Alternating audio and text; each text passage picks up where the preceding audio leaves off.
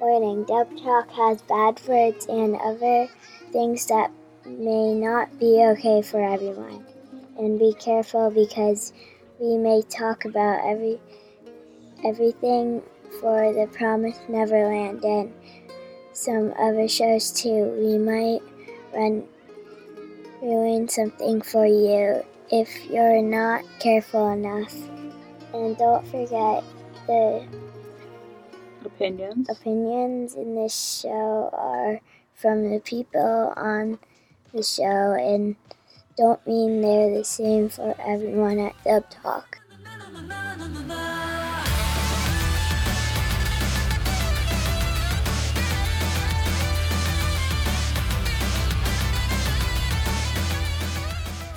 Hello, one and all, and welcome to Dub Talk, the show where a group of kids get together, plan our escape from Hardy's basement, and find a way not to become a part of a Hebrews national. My name is Megan, and tonight I have with me my good friend Steph. What the fuck is... what? I've got Andrew. Hey guys, y'all like steak? God damn it. And I got Jet. I've been playing this Red for the last 6 years. Oh. How have you been planning it for 6 years? This manga's barely even 4. My time has come. And so have I! Tonight, coming to you live from a random studio orphanage, it's time to talk about The Promised Neverland. The dub for the 2019 show by Cloverworks, as directed by the dude who did fucking Elfen Lied. Oh god. And Sound of the Sky. He also did Sound of the Sky. And dubbed by Oniplex in the year of our Lord, 2019. Huzzah! And not even the span of a season difference either. It's like basically 3 months after. I'd say the fastest turnaround I've seen with them besides this was probably the Erased dub. Probably. Sadly, this dub was created off the hopes and sacrifice of one rascal's dream. Oh. Oh no. And now Andrew's depressed. Topical. I've never even seen the show, but I haven't either, but I know you've been wanting to see a dub for it. that's a rant for another time that I did on another podcast. But for now, I'm here to talk about children trying to run for their lives. Like Chicken Run. But with less what's his nuts? Less British claymation and more Dead bodies? more dead bodies, yeah. Well, Hey kid, wanna be the dead body? honestly, all jokes aside, the body count in this series is not actually that high, but From what we see, it's actually minimal outside of nightmares. That's it. Anyway, while these two decide to do my job for me, Sorry. let's get a quick rundown of The Promised Neverland. The Promised Neverland follows the story of Emma, who is the main character and nobody else. If only the anime knew that. Follows the story of Emma, Ray, and Norman, the three smartest kids at the Gracefield house. One day after their little sister Connie gets adopted out into a foster family, they go out in the night to return her bunny to her because it's her prized possession, only to learn that their lives are a lie, just like every kid in a capitalistic society. You're not wrong. After learning the secret, Emma and Norman decide to try to After they learn the secret, honk! Truck Cocoon takes them out and unfortunately turns Emma into a volleyball girl. God damn it. Because Emma Seiyu is Yachi from fucking Haikyuu, apparently. Oh no. No. After they find the secret, Emma and Norman plan to escape and enlist the help of Ray, who's known the secret the entire time. Can the kids escape? Maybe. We don't know. Find out tonight as we talk about the dub of The Promised Neverland. I'm pretty sure me giving a shitty plot summary might have given Jet an aneurysm. That's a perfectly fine plot summary I have. So tonight with me, I have two people who have, I think, read the manga since it started being issued in Weekly Shonen Jump. I quite literally started my Shonen Jump subscription, I think around the time the first or second chapter of Promised Neverland came out. While I am a big My Hero fan, I can't exactly say I was there from the beginning with My Hero. I can play that card, however, with the Promised Neverland, and I will. And hopefully, eventually, Chainsaw Man. Here's hoping. Chainsaw Man. There's like a small niche of us who fucking love Chainsaw Man. I don't even know what the hell that is. Exactly. It's a manga and Shonen Jump. It's a manga and Shonen Jump. Somehow I'm kind of like in the middle on that one. Yeah, not everybody can be Amon who fucking adores that. And then there's me and Steph who read the manga, but we're not there from the beginning and stuff. No. So tonight we are going to talk about the anime, which had its run on Toonami. It was, the dub exclusively ran on Toonami, and as of recording this, I think you can only watch like the last 6 episodes. Only for a couple of days anyway, and then by the time this episode goes up, they're gonna be gone. Unfortunately. Don't worry, I'm sure Animax will have their $200 set out eventually. It'll be at least $120 for a 12-episode show. Anyway, before we get started tonight, I do want to give a shout out to some of our Patreons. We have our $5 Patreons, Michelle Travis and Nico Robin, but with Yowie hands. And our $10 Patreons, Carly Latowski, Brad Mitchell, Jared, Marissa Lenti, and Wee B. So tonight, like I said, we're going to be talking about the dub of The Promised Neverland. This is going to be a review episode, so there will be no predictions just for the sake of time. So let's just get right into it with our director and our writers. Our director is Steve Staley. Our writers are Tyson Reinhardt for episodes 1 through 3, and Erica Mendez for episodes 4 through 12. Steve Staley, you'll know, is directing Kakegurui, Aiko Incarnation, as it was revived after being found dead in Miami, and Budget Garo, Sword Guy. Nice. Tyson Reinhardt did scripts for Kakegurui Season 2, Sirius the Jaeger, and Heavy Object. And our other writer, Erica Mendez, did series such as Fate Apocrypha, Little Witch Academia, and Super Sailor Moon S the Movie.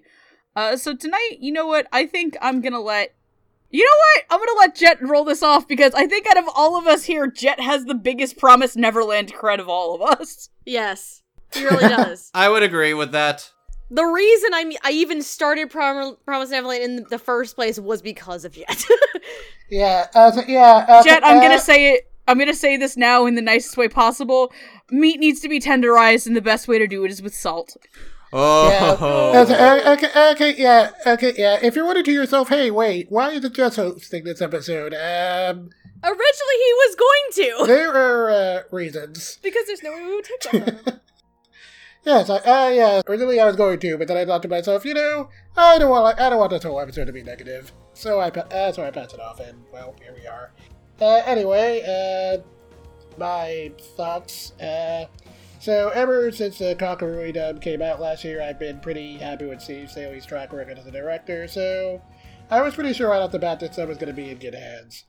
Sure enough, this dub direction here is pretty solid, and while there's a couple of roles here I found maybe a little bogged down thanks to typecasting, that one isn't necessarily on him, and I thought he was able to get some pretty strong performances out of his actors despite that.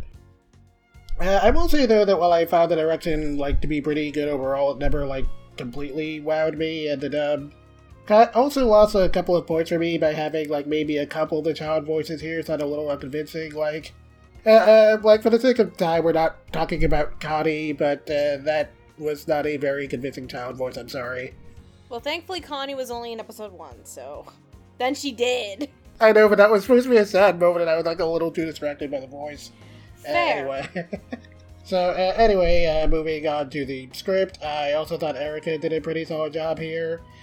She's also had a really solid track record with adaptive script writing, and as someone who's read this particular stretch of the original manga a lot, I thought she got the material pretty well, and you can tell she studied it pretty closely, which I appreciate.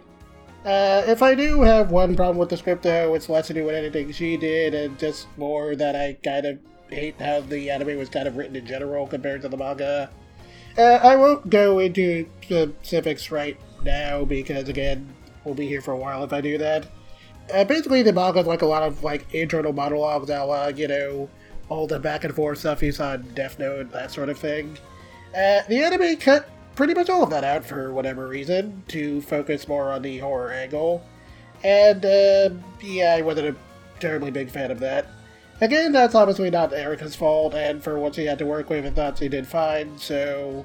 yeah, writing and direction front, I'd say this sub is good, but not quite great.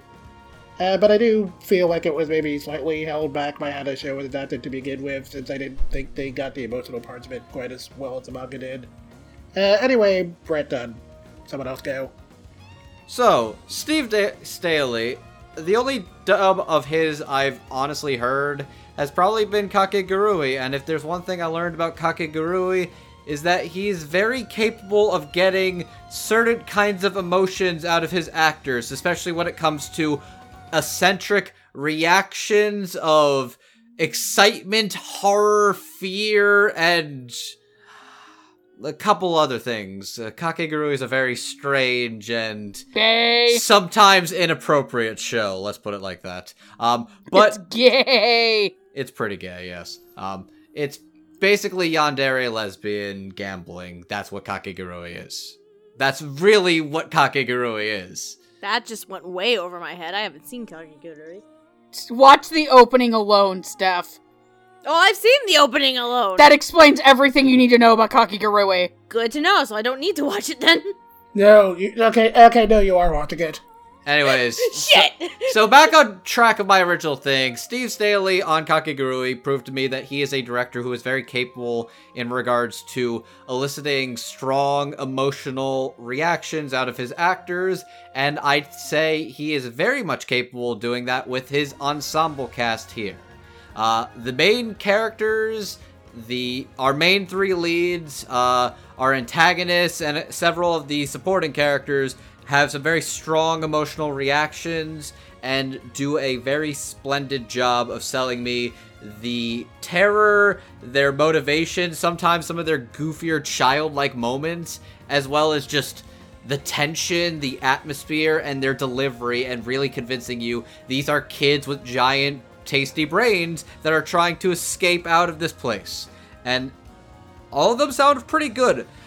I say where this dub... Like, the entire ensemble sounds really strong. The only time I think it ever takes me out is a couple of the offhanded, child ensemble. Like, I actually thought Connie was okay. I thought Connie was pretty good. Most of my issue came through the unnamed younger children, especially the ones where it's like, oh, please get up, Norman. I'm like, why would Norman. Why would you say it like that? That's just...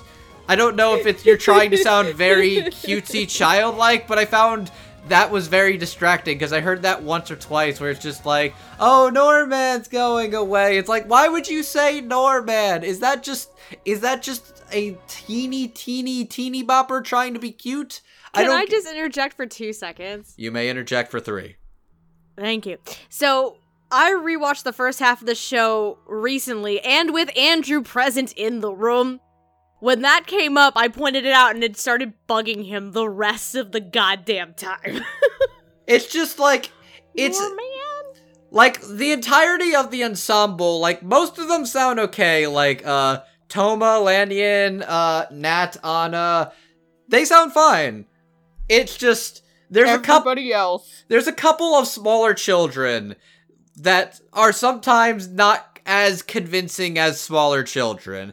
It's not a big issue because for the most part, they don't really have that much to do. And like, when a scene needs to focus on a smaller child in particular, they sound fine. Like, the thing in episode 12 where Jemima was getting like very terrified that, oh no, I have to try and zipline down this dangerous cavern. Zipline to freedom, bitches! And yeah, she sounded genuinely like terrified and convincing. Like, a lot of the reactions, and I'll go into a lot more of the specific emotional characters later, but I'd say, like, this is a really good dub. The direction's very good. The script does a really good job where these kids still sound like kids, but also very much, like, trying to make sense of their situation, play their part. There's a couple little zinger lines in some of the big reveals that I think are executed exceptionally, and you can very much tell that Tyson does some really good work, and Erica especially is putting some really great work, and she's clearly somebody who has done her homework and does a good understanding of how these characters think, how they should be acting, and how they would act in this world and adaptation. And I'd say overall, the direction of this dub and the script and adaptative work is solid for what the anime is doing. Can I make a very tasteless joke, please? Where there's probably gonna be quite a bit. It so won't be the last time tonight, so just go for it. I guess you were stowing stuff the Promised Neverland as you were trying to get into her Promised Neverland.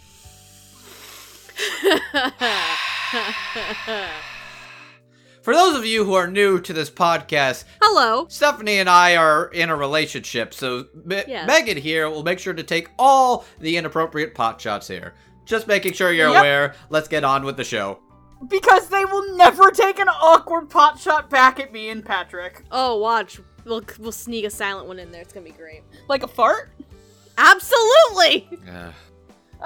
Stephanie, you're already talking. Go ahead. God damn it. Where do I start with this? It's Well, at the beginning, usually. I know that much. Shut up. So this is probably the third time I've watched the show. I've seen it once in Japanese and twice in the dub at this point. And as someone who, again, I also have been reading the manga, but I basically follow the manga as the volumes come out. I'm not one of the cool kids like Jet and Andrew, and I don't have Shonen Jump, so I can't read it weekly. I'm not one of those cool kids. Just get your boyfriend's So, password. hey, if you are interested in subscribing to Shonen Jump, you can do so for the very low price of literally $2 a month. I have enough Stop subscriptions pirating as it is, kids. unfortunately. I have enough subscriptions Stephanie, as you is, have unfortunately. a boyfriend. Use him as a sugar daddy to read Promised Neverland. Oh, Lord. Anyways, so here's what's very weird and interesting to me. So this is actually the first time I've seen a show that's directed by Steve Staley and one written by Erica Mendez. Tyson Reinhardt, obviously, I'm familiar with a few different ways, but for my first outing with Steve Staley as a director, honestly, this is a very solid, probably leaning on a strong dub from this year. There are a few minor setbacks, mostly in the case of the smaller children, that we don't really hear or talk about that much. Connie, in particular, was 50-50 to me. Like, I could see Jet's point of it, but I was kind of like, it's fine. She was only there for one episode, which is depressing, and to Jet's point, it did kind of take away a little bit from the emotional aspect of and context of the situation, which I can see that. Poor Connie, she was only 2 days from retirement. She worked hard at, like, the Lego office. God, we're gonna run into a character very quickly who was also 2 days from retirement. But honestly, I think this, on the directing side, is rather solid. What's interesting is the dub itself also uses a couple of fresher-faced LA actors as 2 out of the 3 main leads, and I say LA actors specifically because one of them had moved from another place. And we'll get to that in a little while. And it also, the 3 of them, I have to give credit to, for Emma, Norman, and Ray. They have an interesting balance and very fantastic chemistry bouncing off of each other. I really enjoyed all the interactions with the 3 of them together. And there's one other flaw with the show that I might have picked up on, but we're going to talk about it with one of the characters. Bottom line, there was a twinge of an accent in there when there shouldn't have been. And I'll get to that. Writing-wise, and you can tell me if I'm wrong, it seems to follow the Viz translation pretty faithfully. Kind Pretty of, sort faithfully. like, for the most part it does, but only for, like, what the anime keeps in. Exactly. Like, considering the adaptation here, what it uses, the writing-wise for Tyson and Erica, they're pretty faithful to the Viz translations for what the anime is, which is great. In a series like this, given it's a very interesting setting. It's not like futuristic in a way. It's maybe like a utopia danger situation. I don't fucking know how to describe it. I think modern dystopia in the future. Thank you. Modern dystopia. Yes. Oh boy, you're already you're already about to get me on a rant. Jet. Oh no! Jet. No, Jet, go. No, I want to hear it. This is a dark fantasy manga. It is not a thriller. It is for this arc, Jet. Yes, it is technically a thriller for this arc, but in general, it's a dark fantasy. Wait until Goldie Pond, and then we'll go fantasy on it. So, the fact that the anime never quite realizes that is kind of the big summation of all my problems with it. Yeah, so. the anime itself kind of made it seem more of that thriller, which I mean is okay, I guess. I don't actually think it's bad for this particular arc. My thing is, if it's for this arc, I could get over it, but literally the rest of the story is so different that if they try to maintain this aesthetic for the rest of it, it will actively ruin everything. So, which we'll see where it goes, but I will give it a pass for Gracefield. Yeah, Gracefield I can understand. If they go in the same direction though with Goldie Pond, then we're gonna have an issue. Because Goldie Pond thriller it is not. Dark fantasy, absolutely. But yeah, for what the adaptation of the anime is itself, directing and the writing side, they do actually rather well with what they have. And I forgot to mention this part too, on the directing side. The young boys, with the exception of Dawn, all sound like boys despite being voiced by women. Look, even in the Japanese, I think Dawn was the only male seiyuu for the kids. I think so too. It's funny. It's funny looking back. I actually half expected Norman and Ray to be cast as men. I'm not gonna lie. I could have very easily seen Yuki Kaiji playing Ray. That's exactly who I was thinking too. I'm glad they didn't. Why would you make Yuki Kaji Ray when Koki Uchiyama's right there? Oh, that would have been even worse. I say that as somebody who really likes Koki Uchiyama, so. I like both of them, but they would have been terrible fits. Hello. God. But yeah, Does Ayumu Murase get to be Norman? Oh God, Megan, stop. God damn it, can I finish my Don't even yell at me. Ayumu Murase can throw his voice really high. Fuck you, fight me. But yeah, if Dawn was voiced by a woman, I'm glad this was not a thing. It would have sounded very weird. Dawn is the only one whose balls dropped at this point in time. Yeah. I mean, because he's realistically 10, closing on 11, probably? Yeah, technically Norman and Ray are older than he is, but yeah. Right, but given the character design and the personality, I think it would have been a really weird choice to cast a female actress on it. I agree, I'm just saying. Yeah, that part I feel like it would have been very weird given Dawn's design and personality. But yeah, in terms of directing and the writing, it's definitely one of the stronger dubs that I've seen so far this year. That's at least a new show, not a sequel or a prequel or a spinoff. But yeah, I'm still surprised that they managed to do a quick turnaround on this one, on an Aniplex title. That's fantastic. Not even Demon Slayer's getting that fast of a turnaround, and we know it's getting a dub the same year it came out from Aniplex, which is insane to me. I mean, yeah. Okay, that's another discussion for another time. But yeah, hey, cool. But yeah, bottom line, I think the dub, for an adaptation like this anyway, I think is rather solid, leaning towards very strong to me, and I enjoyed the ever-loving shit out of it, so I'm good. I actually think I got more enjoyment out of the show in the dub than I did in the sub. Same! I say this as somebody who watched the sub week to week and fucking loved it. I understand where everybody else is coming from, as an adaptation, it doesn't get the tone of the series right. However, if this was a standalone anime as an original concept, holy shit, I fucking love the show. Also, want to say for the record, I generally don't have a problem with adaptations doing things differently. In fact, I'm usually for that. I just didn't think this got the tone right. I think, fair. I think at one point you literally texted me and goes, "Is this how you feel about Tokyo Ghoul, Megan?" And I'm like, yes, but I we still all love... know how Megan feels about Tokyo Ghoul. Okay, look, the first season of Tokyo Ghoul is really great. Yes. Rude is okay if you understand that they were supposed to do one thing and then the director just all but fucked off. Ri is sticking some crayons up its nose. It's worth noting I actually did read some of the Tokyo Ghoul manga before the anime came out, so I actually do sympathize with you, Megan. Thank you. Re fucking tried. Tried its best and failed. Yeah, you try your best, but you don't succeed. Which is not what Steve Staley did with this. I'm also not super familiar with Steve Staley dubs, which is kind of strange, because I thought I was, because I haven't watched Kakigurui. I've watched Aiko's Incarnation's old dub.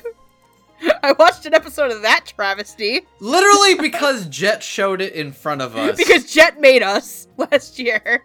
So I actually am also not super familiar with Steve Staley's work. I thought he directed another show that I own because I do actually own one whole Aniplex release, and we all know what it is. I own nothing, and I probably will end up owning this. I will probably actually end up and owning Anohana. this. But I think he did a really good job with the casting. Hang on. Quick correction I want to make there, just because for Bang Zoom dubs, they have a casting director in particular. Yeah. Oh, that's Mami, right. Mami Okada, yes. Sorry. Not Mario Okada, but as a voice director, I think Steve did a good job putting it together. I do think that what they said about some of the smaller background kids could be sometimes, but as I was plowing through this earlier today, I wasn't super into seeing it because I was focusing on, I think, some of the best work from a really core cast of characters. There is a lot of newer actors or actors who have yet to, I don't want to say yet to break it big, because there's some people who have been in a lot of really big name shows, but they haven't, but because of the way a certain company broke up a deal I'm trying to say this nicely. Certain company is being really slow about putting certain shows up in their English format. Maybe those performances haven't been heard yet. In terms of the writing, I am super familiar both with Tyson and Erica. I've tended to be on a lot of things that Erica's written, mostly because I've been on the Little Witch episodes and the Fate episodes, and I genuinely really like her as a writer. I want to say one of the things I want to compliment is that it doesn't feel like two people wrote this dub. Mm-hmm. Especially because when I saw that Tyson Reinhardt was writing the first 3 episodes, my immediate thought was, oh god. Because I've had a mixed history with Tyson Reinhardt dubs. And they haven't always been good things, I've said. So I was pleasantly surprised that the writing of this dub went really well. I do notice that it is closer to the Viz's translation, which is really nice. I do like that anime studios are using especially if there's an English adaptation for a manga, they're going out and getting it and keeping things consistent between it just for people who do read the manga and watch the anime. I think this is a really strong dub. I think this has some of my favorite performances of the year that are in a sequel or a reboot as well. So, let's get on to the first group of characters, because we've been at this for a while. So let's talk about the child, the myth, the legend. He could beat Jiren. He could beat Goku. He could become bros with Jesus himself. Let's talk about our one true savior, Phil. Phil is love. Phil is life. We protect the Phil. All hail, Phil. What's great is I laughed at the Jiren joke. I only understand it because I'm stuck watching Super on Toonami. Sorry. Okay, yes, Phil is very good, but Phil is the best. Phil could beat Goku. Phil is the best. I must protect this child. And because I also just didn't know where to put her otherwise. Let's also talk about one of the antagonists to the series, and a key one through, I would say, the middle of the Graceville arc, Sister Krona. Sister Krona is a sister that was brought out as an assistant by Isabella. She has her own ambitions to be a mom and one of the houses, except for the system kind of does her dirty and she deserved better. Also, can I say I genuinely did not expect the pronunciation of her name to be Krona. Yes. Because every time I've read the manga, when I was reading the subtitles, I always thought it was Sister Crone. Yeah, Yeah. like literally in my mind, I keep thinking it should sound like Crone. Yeah, but it's Krona, apparently, so we're gonna go with the official translation. It makes me think of the Soul Eater character that is an absolute cinnamon roll and did nothing wrong in their entire life, ever. And got done dirty in the manga, fight And me. was done dirty in the manga, yes indeed. Just like most everybody in the Soul Eater manga. Mm-hmm. I never read the Soul Eater manga, so I The best part of the Soul Eater manga is the Book of Ebon Fight Me. So, playing Phil is Amber Connor, and playing Sister Krona is Rebecca Thomas. Rebecca Thomas has no A&N credits. I am using A&N for this, so congratulations on having one hell of a breakout role, girl. Hell yeah! And Phil, Amber Connor plays I'm gonna butcher the shit out of this fucking name. Metalius in Tales of Zestiria, the Axe, Faye in Fire Emblem, Shadows of Valencia, as well as Fire Emblem Heroes, the mobile game, and Mirai in Zenkai Zero. Which, the last two are games, but I needed to find something else. So, Amber Connor doesn't have a lot of anime credits at her belt. yes. Not to be confused with Amber Lee Connors, guys, there's two different people. I was just gonna say that. I wanted to clarify that. They are, in fact, two different human beings. They are two different actresses in the field of anime voice acting. Yes. Yes. So, Andrew, since you seem keen on talking, why don't you go ahead and go first? Oh, okay, we're doing this. So, I'll say this much first. I felt, as a manga reader, I saw everybody was talking about how great, Phil was before the anime started, because, like, when the anime starts, Phil's just a cute kid. Phil is just a cute kid. And for most of the manga, he's just kind of a cute kid. That's just there. And the thing that makes Phil interesting to me is he is smart and mature for his age. And that when it comes to the breakout, because Emma's whole thing is that fuck compromise, fuck leaving everybody behind and only leaving the capable ones. No. It's my way or the highway. We're taking everybody. Fuck fatalism. We're getting the fuck out of here. We're using my shonen bullshit power and motivation, and y'all coming with me. We're taking everyone, including the babies. But that being That we said, can't take care of. she does reach a compromise in regards to the fact that she will return for the children who are 4 and younger in 2 years, because by the time they are 6, when they are 6 years old is the minimum requirement for them to be shipped out. So she leaves a sole child aware of the information of the truth of Gracefield and the system, and makes Phil aware. And Phil kind of already had an idea, but he was very willing to stay behind and be the one to do this. And when he first shows up by Mom's side after they're escaping, the house is on fire, it's like, oh my god, Phil's actually going to be the one to do this and save everything. It's great. Now let's talk about Amber Connor, because Amber Connor does a really nice job of sounding very young, cute, and sincere, but actually sounding very convincing in the part 2. Probably, like, the most standout part, though, is when Phil is being told the truth about Gracefield, and his genuine, heartbreaking reaction, where it's just like, I kind of already had an idea that this was the case. I saw Krona browsing under the bed. They were talking about a harvest. Because here's the thing, he's a smart kid that's very observant, even if he doesn't understand. And just realizing the people he loves have been harvested and killed. And that realization dawning on a small child is just so sad. Only for him to realize, I'll do it. I trust you, Emma. I'm gonna stay behind. I'm gonna be the one to do this. And it's like, oh my god. Phil is the sweetest child in the world. Phil is the hero we need but don't deserve. I'll say this. Amber Connor does a really solid, splendid job sounding like a young, energetic, cutie little child. Let's talk about Krona, and specifically Rebecca Thomas. This is a breakout role for Rebecca Thomas. First of her kind. I appreciate the dub casting of this went with actors of colors with the particular characters of color, and I thought that was a neat, appropriate choice, and I think it pays off very well with the two characters in the show. First off being, Sister Krona and Rebecca Thomas. And Rebecca Thomas does a lot of different sides of Krona. She does serious, she does stern, she does goofy, she does eccentric, she does scary, she does badass, she does manipulative, fearing for her life, trembling, and just... There's so many different sides to Rebecca's performance here that, this is a standout, breakout role for her. And there's a lot of different facets that are interesting about Krona as a character. And I'll also say that... Look, Jet, I know you have personal opinions about how Krona is portrayed in the anime, but I'll say this.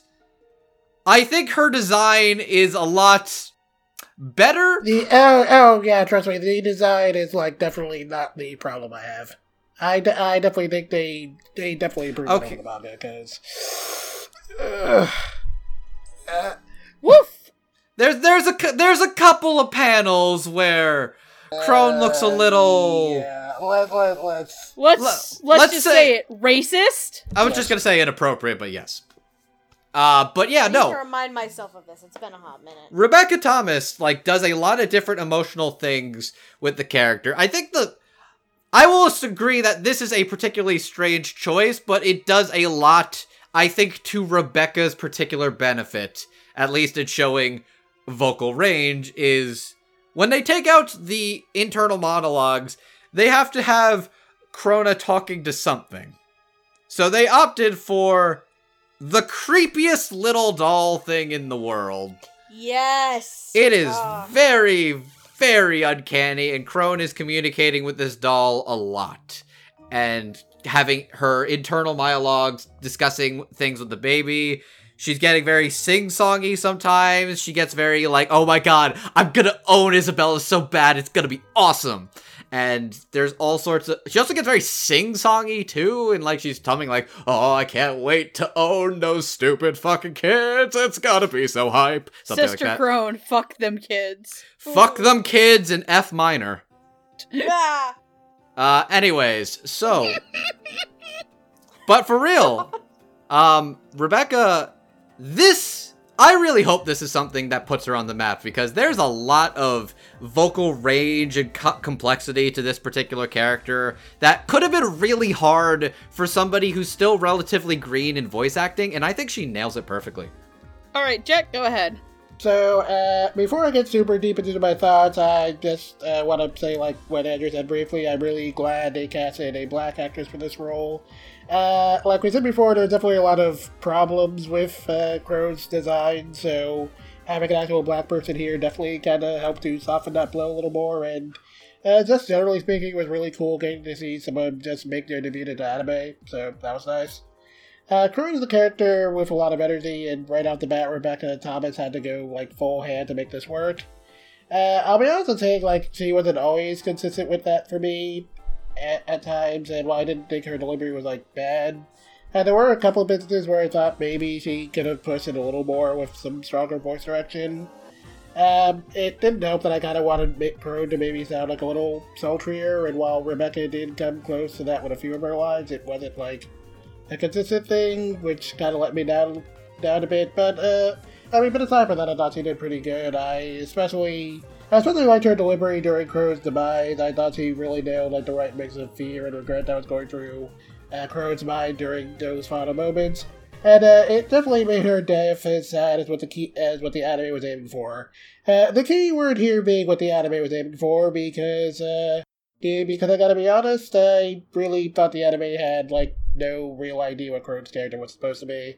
While Crone's pretty over the top of the manga too, she does a lot of her, as we established before, she does a lot of her scheming internal monologues and manipulation, which makes her feel, more like an actual threat. But since again, they don't keep the internal monologues in the anime, she literally screams all her plans out loud, which is how does nobody hear her when she's literally just, she literally just moves right into the next room? How does nobody ever hear her? So she literally screams all her plans out loud, which just kind of makes her look silly at best and at worst, like a crazy person, which is a pretty big contrast. And it didn't kind of help that the anime kind of cut out some stuff between her and Isabella, where Crone kind of slowly realizes that Isabella's grooming Emma for the mom position instead of her. And that's like a pretty big part of her motivation, because something the manga establishes very clearly, that she doesn't just want that position of power just because, oh hey, it's power, I want it. She views it as something that's necessary to her survival, that to compete is to survive. So that's also why I thought the anime kind of really dropped the ball hard on Crone's death, because while it is kind of sad in the manga too, it's less about, oh, her life was really hard under this system, and more that, hey, she devoted her entire life to this system that betrayed her at the last second, despite simply doing everything right, simply because she wasn't the special chosen person, which, there's definitely a lot of very interesting racial allegory to get into with that, but that'll probably derail this podcast, so I won't go into that. Taking the context of that kind of made the problems with Crone's appearance a little worse for me. Anyway, long of that tangent was, I thought Rebecca's performance was pretty good, even if I thought it could have sounded maybe a little more polished, but I'm definitely looking forward to hearing more of her in the future. Okay, and with that bit of negativity out of the way, let's talk about my son Phil, because Phil is everyone's son. Who the fuck are we kidding? Phil, welcome to the Church of Phil. We worship. Okay, so yeah. Must protect. Yeah, so I definitely have mostly nothing but good things to say about my son Phil and Amber Carter's performance. She's not a name I'm really familiar with, since her only other major anime role before this was in the Hysteria dub, and I didn't watch that. But I thought she gave Phil a pretty good child voice, and I definitely didn't have any trouble buying into her in the role, so I definitely appreciated that. It certainly helps that Phil is just a precious little cinnamon roll, too good for this world, and Amber does a really great job of just making him sound really energetic and fun to listen to. But at the same time, as we already established, Phil is very mature for his age, perhaps maybe a little bit too mature for a 4-year-old, but again, this is a shonen, even if the anime didn't quite get the memo on that. Look, let's be real, there's like 10 to 12-year-olds that are basically thinking on level of Light Yagami. I'm pretty sure the realism of, can a child actually be this smart, kind of goes out the door when you're trying to have an actual tense story, but I mean, if Jotaro could look like a 40-year-old man and smoke like one at 15, what's the limit? Yeah. Fair enough. You're right! Anyway, I thought Amber did a good job of hinting that Phil's kind of more aware of the situation that he initially lets on. And when Phil, fully discovers the truth of the situation, Amber makes his, little quiet breakdown feel pretty believable. And it really just makes you want to give that poor kid a hug. And, yeah, I'm definitely up for hearing Amber and more things, and, yeah, really good job. Alright, go ahead, Steph. I was about to do a Phil impersonation that I said about Emma. No, it's not happening today, though. I want to talk about my son, Phil. Phil is everybody's son. Talk about your kid. Talk about your son. Talk about my son, Phil. One of my sons. My other son is later on. Amber Connor, this is a fun... Of course, both Amber Connor and Rebecca Thomas, obviously, Rebecca Thomas, this being her first, major role. I've never heard of either one of these actresses either. So, in terms of Amber as Phil, she may be relatively new, but she makes Phil so adorable and so precious. I want to hug him. I want to protect him. But, yeah, to both Jen and Andrew's point, though, Phil, for as little as he is, he's a lot more observant and not as immature as people think he is, which is an interesting twist for a 4-year-old.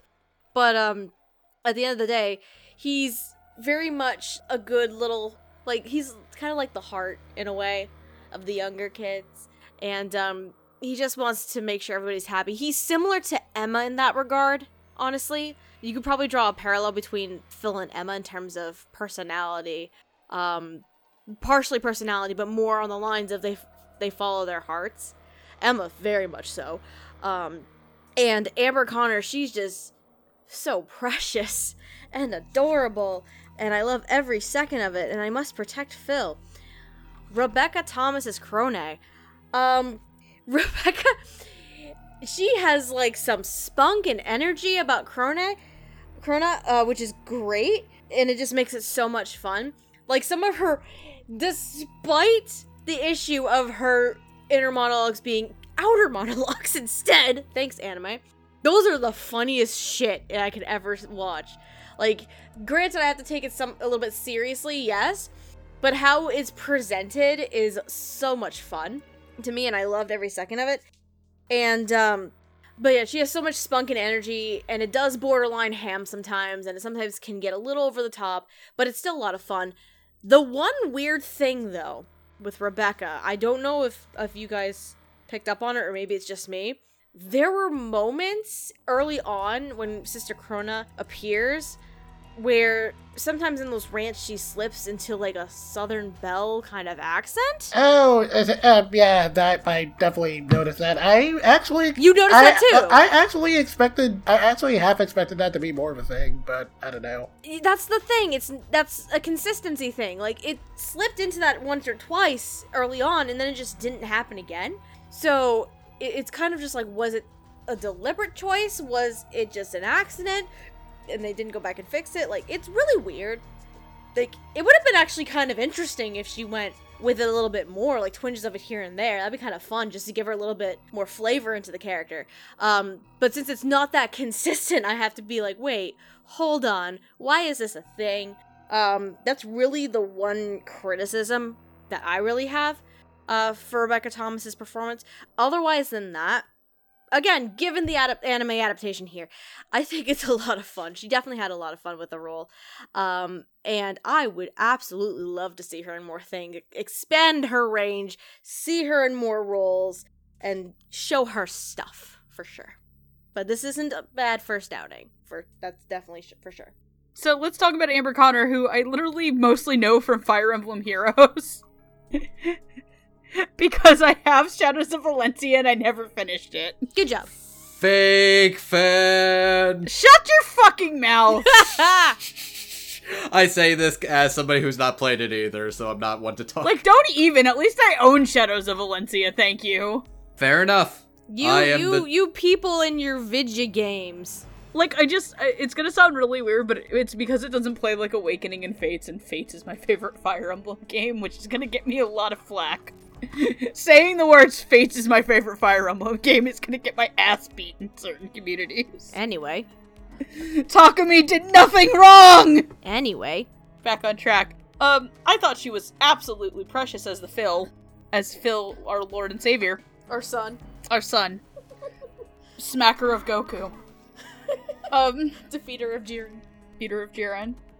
Phil hangs out with Gohan and lets him know what familial love really feels like. Ah! That's just mean. I think her shining moment as Phil is in the last episode where Phil has to, like, come to terms with the fact that, like, everybody you love is dying, Phil. We're leaving. We need you to stay back and watch the babies. Just where Phil starts crying, like, rips my heart out. She's so cute. She makes him sound so cute and innocent, and just, like, the one weird thing that the show does editing-wise is every time Phil pops his head up, it's like some horror moment. Like, they try to bait you into this moment of, oh god, are these kids fucked? And it's like, oh no, it's just Phil. Yeah, it does actually do that. It's literally like episode 5 ends with the door opening. It's like, oh, it's Phil. Yeah, I honestly think that cliffhanger was really stupid. Like, most of them aren't too bad. The only time it ever Fool me once, shame on you. Fool me twice, shame on me. Fool me 3 times, this gag is dumb. I think the only time it ever truly bothered me was the dramatic close-ups of the baby with the horror sound effects, where it's like, okay, now you're just being silly. Come on. The baby doll, you know what I'm talking about. But we all know, like, the most heartwarming, like, I think, like, the most, like, heartbreaking delivery that Amber gets in all of the show is at the end of episode 11, where Mama is standing outside the burning house, and you just see a hand grab her, and you look down, it's like, Mom? And you're like, oh no, Phil! And then the episode ends. Also, unrelated to the performance, I love that shot of, like, the flames burning, and it's just, like, she's hugging him, and she asks, where are the others? And he doesn't even have this look of sincerity. It's that look of determination and trying to stay strong, knowing the situation he's in. Be strong, little Phil! Be strong, Phil-chan. Mm-hmm. So I think I can't add on to what they've said. Rebecca is really, really good for a first time, like, kind of breakout role. I am with the crowd. I am very happy of them casting a black actress for a black character. It's becoming a lot more frequent these days. There's another dub being done by another studio that we're talking about that does that too. So I want to, like, just thanks, guys. And I brought it up, we've brought it up in other shows, like, where if it's an LGBT show, bringing in LGBT actors to play the characters. I also noticed the Southern Belle thing, but I thought it was, like, a thing that she was giving the baby doll that voice. So it was, like, it was, like, this weird thing where I also thought it was intentional, so I don't know if they'll clean this up for home video, if this is gonna be, like, the end-all, like, this is what's gonna be on your Blu-rays when you buy from Aniplex in, like, 2 years for, like, the cost of one of your kidneys. I think that she got all of the stuff down. I really, even when I was watching this in the Japanese, and I felt for Corona's Seiyu as well, that the whole talking to the baby doll thing just felt really fucking stupid. It felt like it was part of a bad anime and not a good anime. I do think that Rebecca does her best to get through all that. I think she does it with aplomb. I would really like to see her be in more stuff. It's just hard to add on to what people are saying when everybody else has already said stuff, so let's just leave it there. So, well, okay, not really, but I enjoyed the performance. I would say I don't think it's the roughest performance, because there's a lot of some of the secondary cast of kids who are a little rougher, but I would say, like, I think that she did a great job, especially sinking her teeth into this character, especially when she's talking to the kids about how the mom system works a little bit and showing off her scar. But to me, I think the outright most chilling delivery is when she's playing tag with the kids. Oh, God. And she's like, did your little friend get picked up for the harvest? And she's just, like, staring at Emma over the thing. So, good job, Rebecca, and good job, Amber. So, alright, so let's talk about our second group of characters. They might as well be the second group of conspirators after Emma, Norman, and Ray kind of learn about it. They're the first two people the three of them bring on to trust, but they also think at one point, like, one of them is betraying them. Hint, it's not. They're not. So that is going to be Gilda and Dawn. Gilda is played by Ryan Bartley, and Dawn is played by Cedric Williams. Ryan Bartley you'll know as Osamu in Erase, Tsubomi Tagaki in Mob Psycho 100, and the lesser version of Rem. Fuck. Shit. You blew that almost immediately. Fuck. She's Rem, right? Ram. Okay, she's the other one. Yes. Fuck. Can I do that over again? No. Yes. Damn it. Wait, no, I thought she was Rem. No, that's Brianna. No. Oh, I fucked that up. You fucked the joke so badly. You were gonna say she is the better of the twins. You were trying to insult Rem, but you failed badly. Good job. Good night, everybody. I've never seen ReZero. Neither have I. Okay, I've seen one episode of ReZero, and I thought it sucked, so... fuck. Cedric Williams is known as Chitu in Hunter x Hunter. I didn't pronounce the X because I'm a classy bitch. You are a classy bitch. Steph, go ahead. Fuck. So, Dawn and Gilda, huh? Let me see here. I'm gonna start with Gilda. So, Ryan Bartley, I'm becoming a bit more familiar with her as an actress, because I've seen her in Mob Psycho, I have seen her in Machia, and maybe one or two other things. But, her portrayal of Gilda, because Gilda is, among the cast of characters, she's kind of the more quiet and a bit more reserved among, if we're putting them as a main five. She's the more quiet, reserved one, but she's also she wants to trust, she wants to be there, and, she wants to be that support system, especially for Emma, considering they're the two oldest girls in the entire house. And Ryan just makes her just so sweet and gentle, and she just has a little bit of compassion added to her voice. Because, what's very interesting with Gilda's also not an idiot. when they originally try to talk to Dawn and Gilda, and they try to convince them what's going on, Gilda's the one who actually believes it before Dawn does.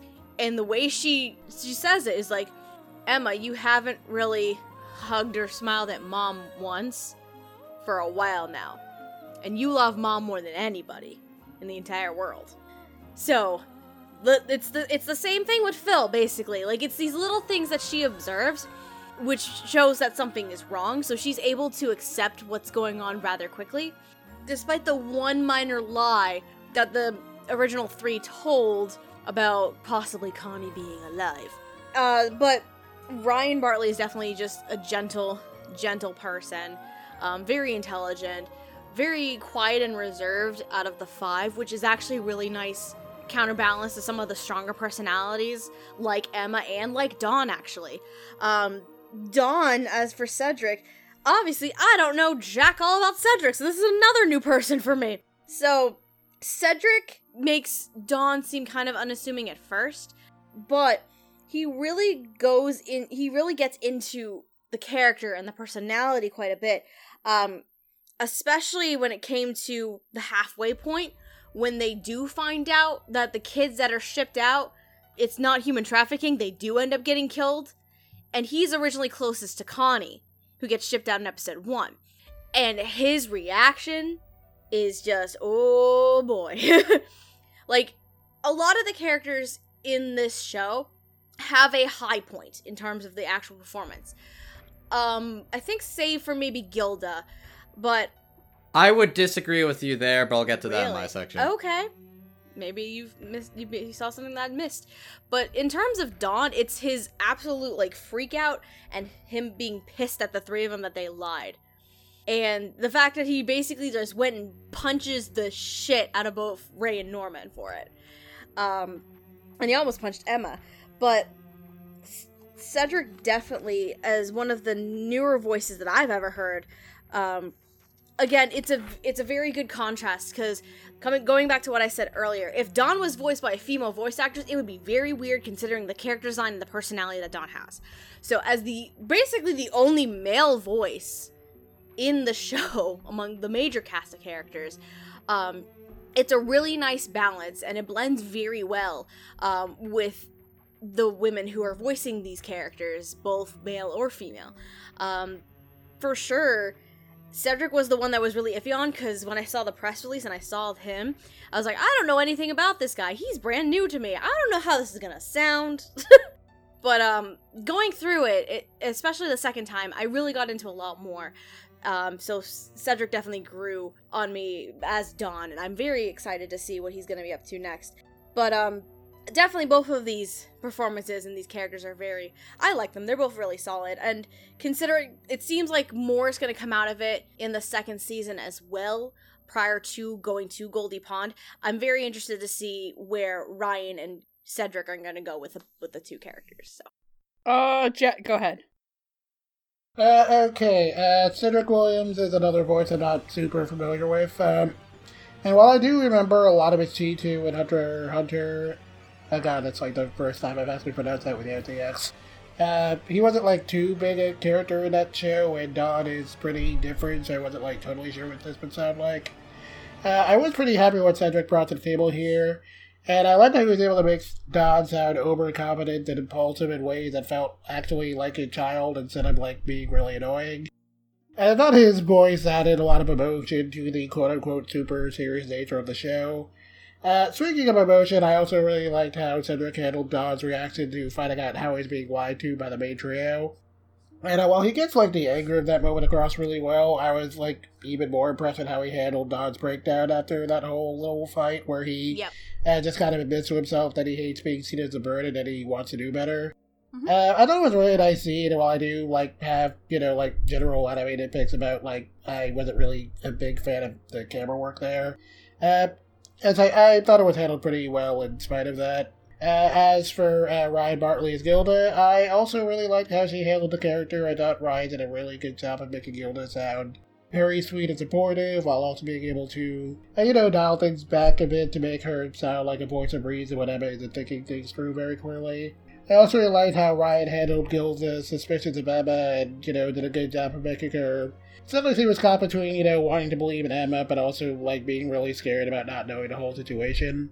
The quality I was really looking for here, though, was how much Ryan could kind of make Gilda sound like the de facto mom of the group. Yes. Because while Emma might be, quote-unquote, in charge, next to Ray, Gilda's kind of the one who has to keep Emma from getting it over her head. So I thought Ryan's performance sounded consistent enough that I'd have no problem believing she'll nail all of that later on in the story. Let's put it like this, but between the two characters, Gilda is the one that will enforce your bedtime, while Emma is the mom who will sneak snacks into your bed because she's the cool mom like that. You're not wrong. So, I liked his performances, and also, as far as the editing the anime did with these two, I probably don't have the least complaints about them.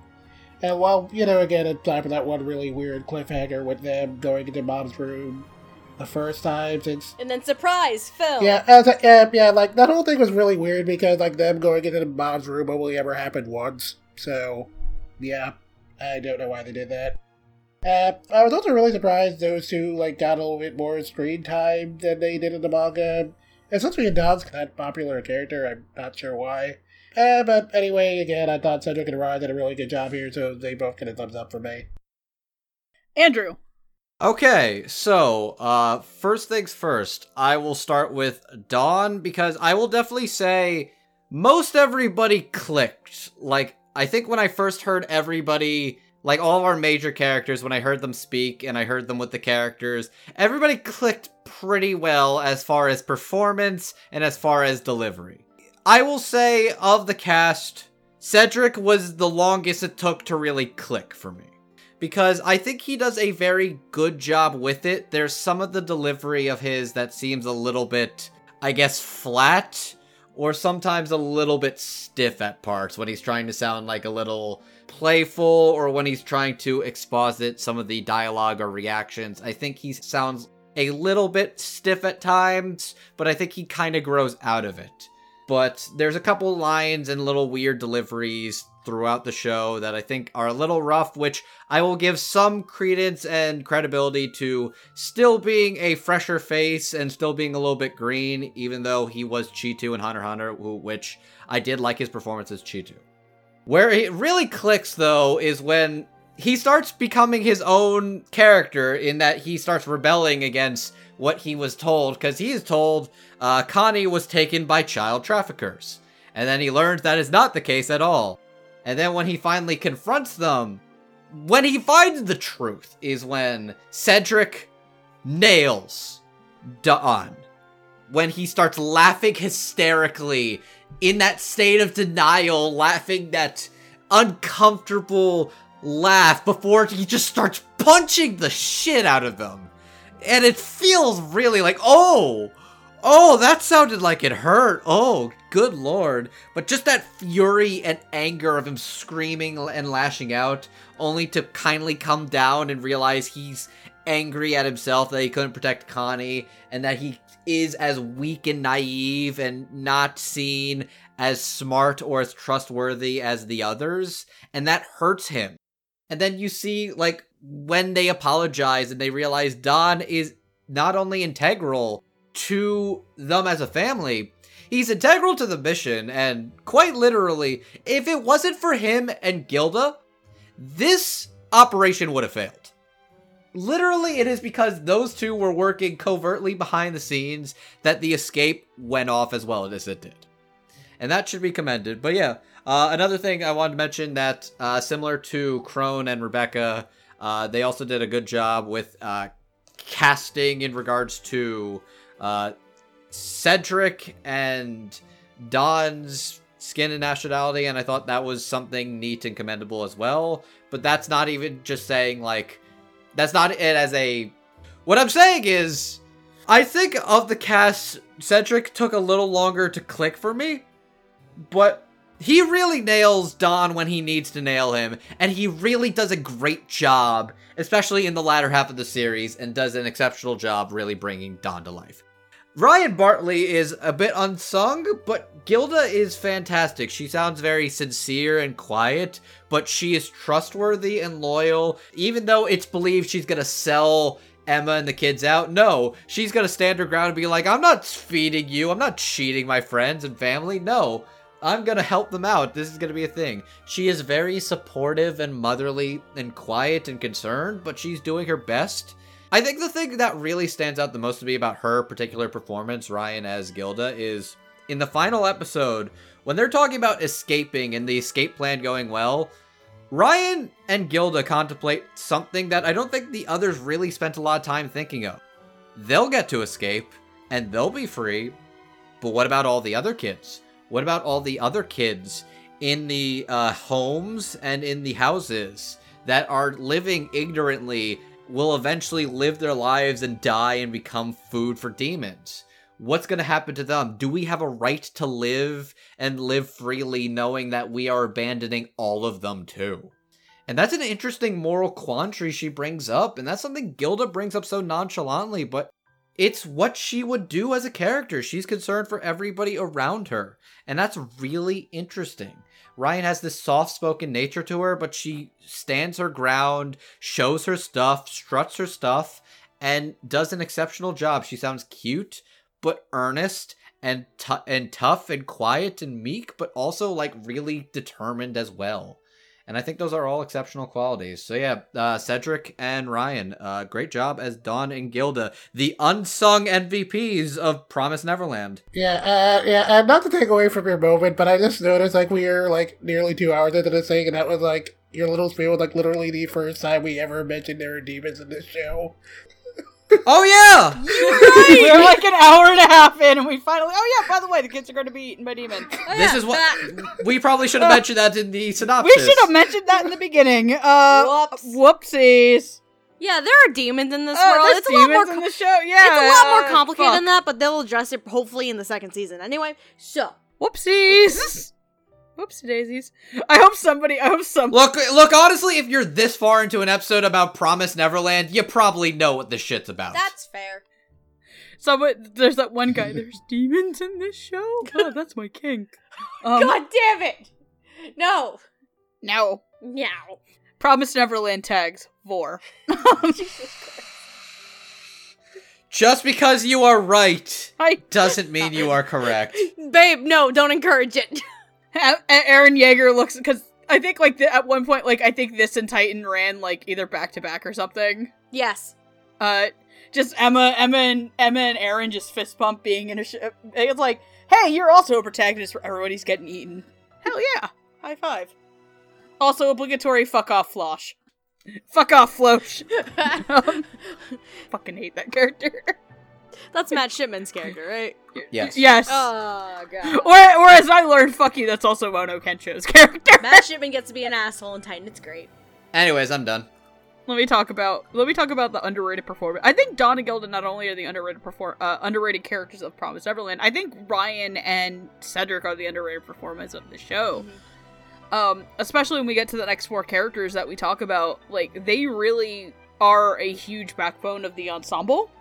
I think even more so than Rebecca and Amber. I want to start with Cedric, who I've literally never heard his work before because I have watched like 2 episodes of Hunter x Hunter in my life, which everybody can come beat me with a stick for it later. That'll be corrected eventually. Eventually. It'll be corrected when Black Clover's over. Haha, just kidding. No, so I genuinely think that Cedric did a really good job. I was sold on him immediately. I liked his voice for this character. I like that he... In a show where there are a lot of women playing men, and sometimes you can't really tell, I like that he had a very distinctive male voice. He absolutely knocked it out of the park with anger and childish anxiety and fear over the fact that, like... Because here's the one thing, too, like, Dawn and Connie were, like, tight as fuck. Yeah. And you have to imagine when he thinks that he's got the chance to get her back, he has no idea that she is DEAD dead. Like, her brain is, like, on a thing of crackers probably by that point. Like, he finds her bunny and then he freaks out, and just the crying and the anguish, I think that Cedric gets it across beautifully. It almost made me cry. And then couple his kind of, because he also plays Don with a little bit of a roughness. Couple that with Ryan Bartley's gentle sweetness as Gilda, who, up until I watched the show in English, Gilda was always my favorite character. Gilda's now my second favorite character. She is such a sweetheart. She makes Gilda's kindness and empathy, because Gilda is like Emma where she's also empathetic, but I don't think that she's not as hardcore as Emma is, I think. Because Emma's pretty baller. I wish I was Emma. She thinks realistically, because towards the end, when Emma, Dawn, and Gilda are talking about whether or not to take the 4-year-olds and younger, Gilda was on Ray's side. Yeah, Gilda was like, yeah, no, they're never gonna fucking believe this. Gilda headbangs softly while Emma is headbanging, like, basically till the entire world is spinning. Just because you are right does not mean you are correct. Emma's like the 3 dudes in the back of the car during fucking Wayne's World. Oh god. Get it, freedom! So I think Ryan's natural sweetness, and she also has a softness that really plays off of Emma's actress's softness really well. So overall, like, really great performances. I think it's Ryan Bartley's definitely for me a front runner for underrated performance of the year, especially as Gilda. I think a little bit more than Cedric. I think she had a little bit more polish to her performance. So with that being said, are we good to move on to our first our next character? Oh boy.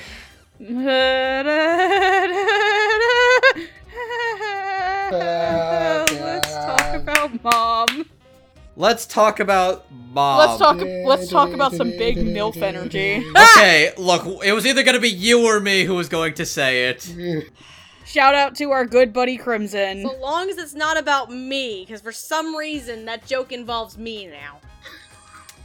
Shout out to our buddy Crimson, who would very much like to put his face What in is that Isabella's playing? Neverland. You know what's playing.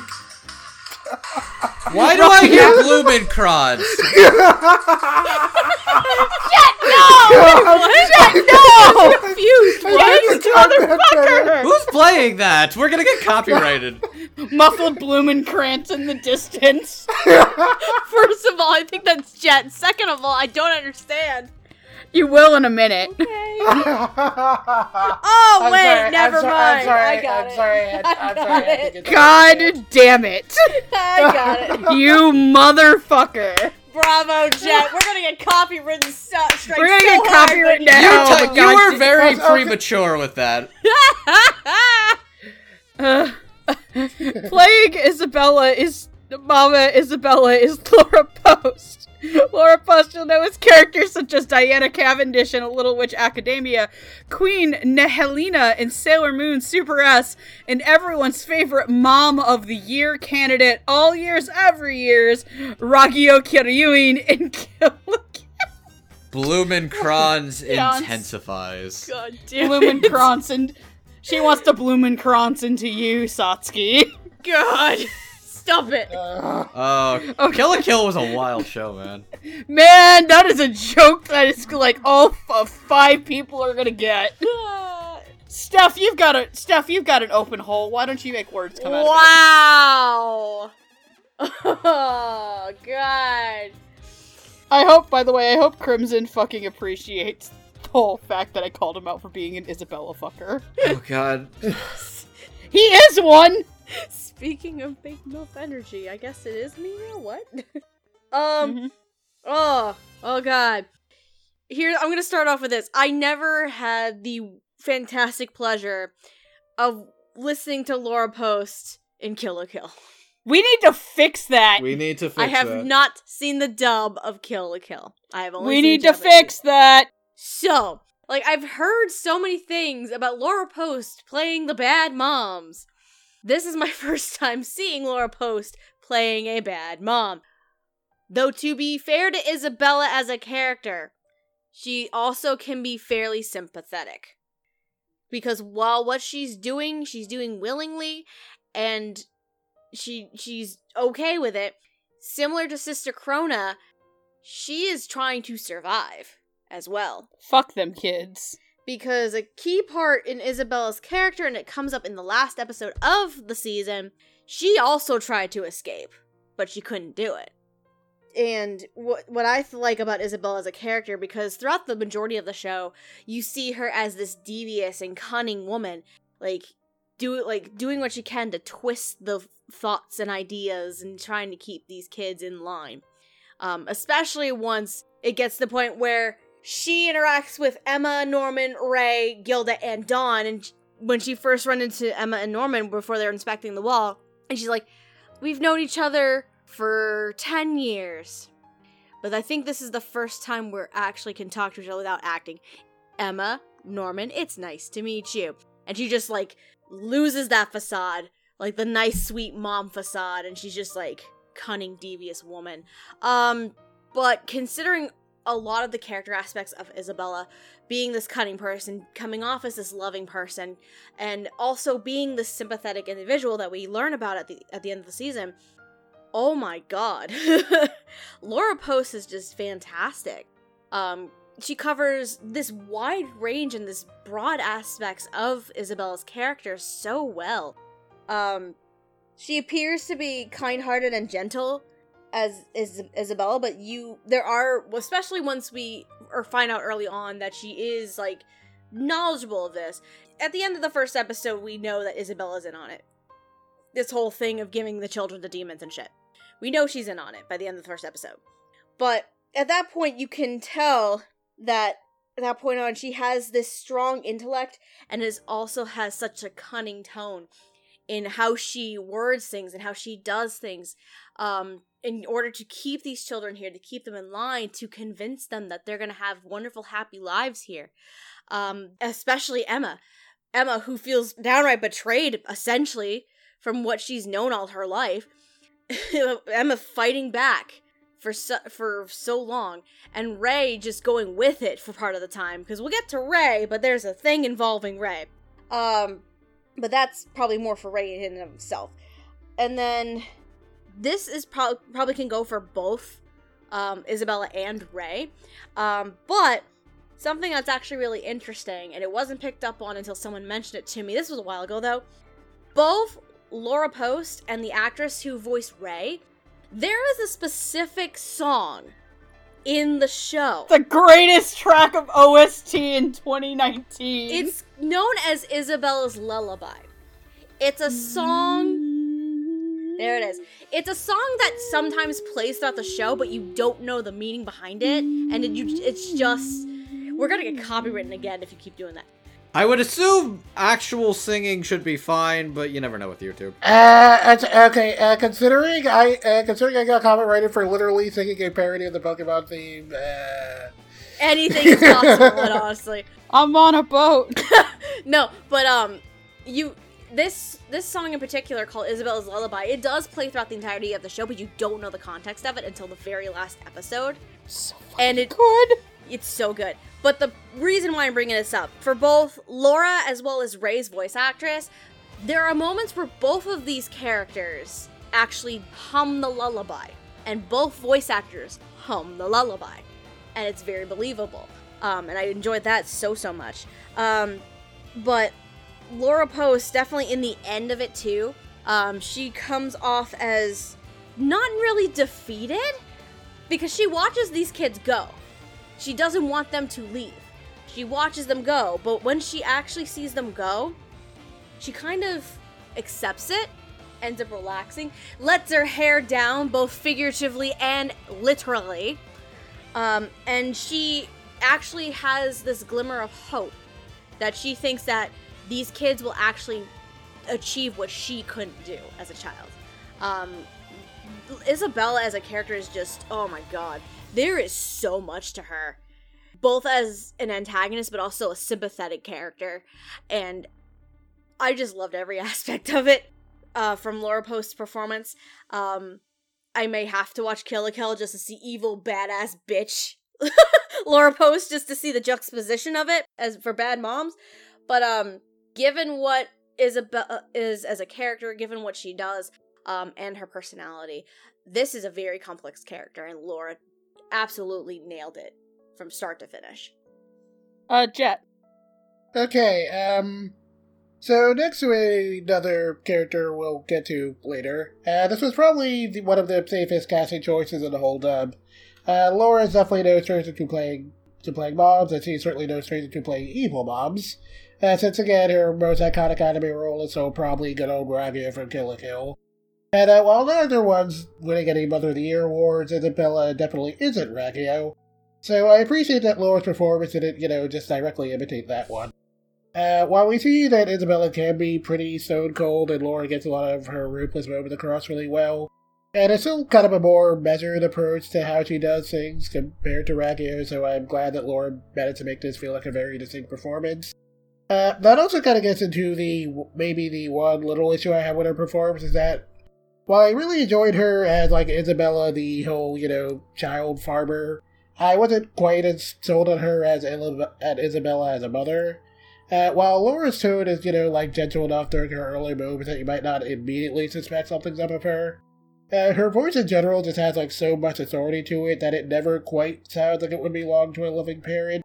And while this was also kind of the case with Yuko Kana's performance in the Japanese version too, she did well enough during that whole bit where Isabella kind of, quote-unquote, tries to, console Emma motherly after literally breaking her leg. But I can kind of buy into it. Laura's, on the other hand, that never quite got there for me, and while I liked the performance overall, I wouldn't call it bad by any means. I really liked Isabella as a character, so I was kind of disappointed I didn't feel like I got the full package with that one. But it also kind of gets into some of my problems of how the anime kind of handled Isabella in general. As we find out later on, while she's the current mom of the house, she was once an orphan just like Emma, and she was broken by the farm system into becoming the person that she is today. And in a lot of ways, she's kind of a mirror image of what Emma could have been if she'd also kind of surrendered to the farm system. And the thing is, while the anime isn't, super explicit about Isabella being a former farm child right away, because it would kind of break, the anime's emphasis on the whole mystery thriller angle of the story, the manga makes that dynamic clear very early on, literally the third chapter, they make that extremely clear. And it's kind of helpful because it sort of makes Emma and Isabella's relationship kind of be, the core theme of the Gracefield arc. But again, since the anime is kind of more concerned with the mystery thriller angle, that parallel doesn't feel quite as distinct here, and it's kind of a little disappointing for me. And I also wasn't totally sold with how they kind of handled some of the flashbacks in Isabella's past, since, again, cutting out all the internal monologues, they kind of cut out this one little bit where it does kind of make things clear that while Isabella did ultimately surrender to the farm system, she still kind of has a lot of resentment for what she did to her friend that we see in her little flashback. And Leslie. Oh, poor Morgan Berry. And they make it clear that the only reason she never fought back was because he just sort of viewed it as impossible. Again, mirror image of Emma. Well, again, you can kind of sort of piece that together with what the anime provides. It's kind of in the anime it feels more like subtext, whereas in the manga it literally was the text. So. That was kind of annoying to me, and it's kind of the same issue I had with what they did with Crone, so, I wasn't a fan of them making this stuff more vague, but, all that rambling aside, again, I thought Laura did a pretty solid job here. There are definitely a few points I felt could have been better, but it was a pretty solid performance. Before we move on, can I interject? Because I think maybe one thing to disagree on a little bit. The point you made about Isabella not being convincing as a mom, I don't think after episode 1 she doesn't have to be. Because by the end of episode 1, you already know right off the bat that she knows everything about what's going on. Okay, yeah, here's the thing. You as the audience know that, all of the kids do not, so while you may not see her keep up the facade around, Emma necessarily, right, she does at least have to keep up the facade around the other kids, and I felt like Laura didn't quite do that as consistently as I would have liked. So. Well, a lot of the kids were just straight up naive. But when you think of it from the perspective of the kids who do know about it, because that's really the main viewpoint that we get this from, it kind of, in my mind, I think it actually kind of works that you don't have that as convincing mother to it. I don't know, that may just be me, But I just kind of had to interject on that point a little bit. Yeah, I guess that's because, again, I kind of see, like, the whole mom and farmer thing as a kind of a bit of a duality with her character, so... Right, yeah. Yeah, so for me, it's kind of important that both aspects come across really well, and I felt that... And I kind of felt that Laura only really got the farmer aspect across for me. Yeah, she definitely did.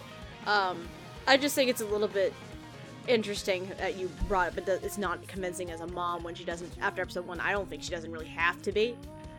She just needs to pass for a certain amount of kids that are not even who we see the shows through anyway, but that's just me.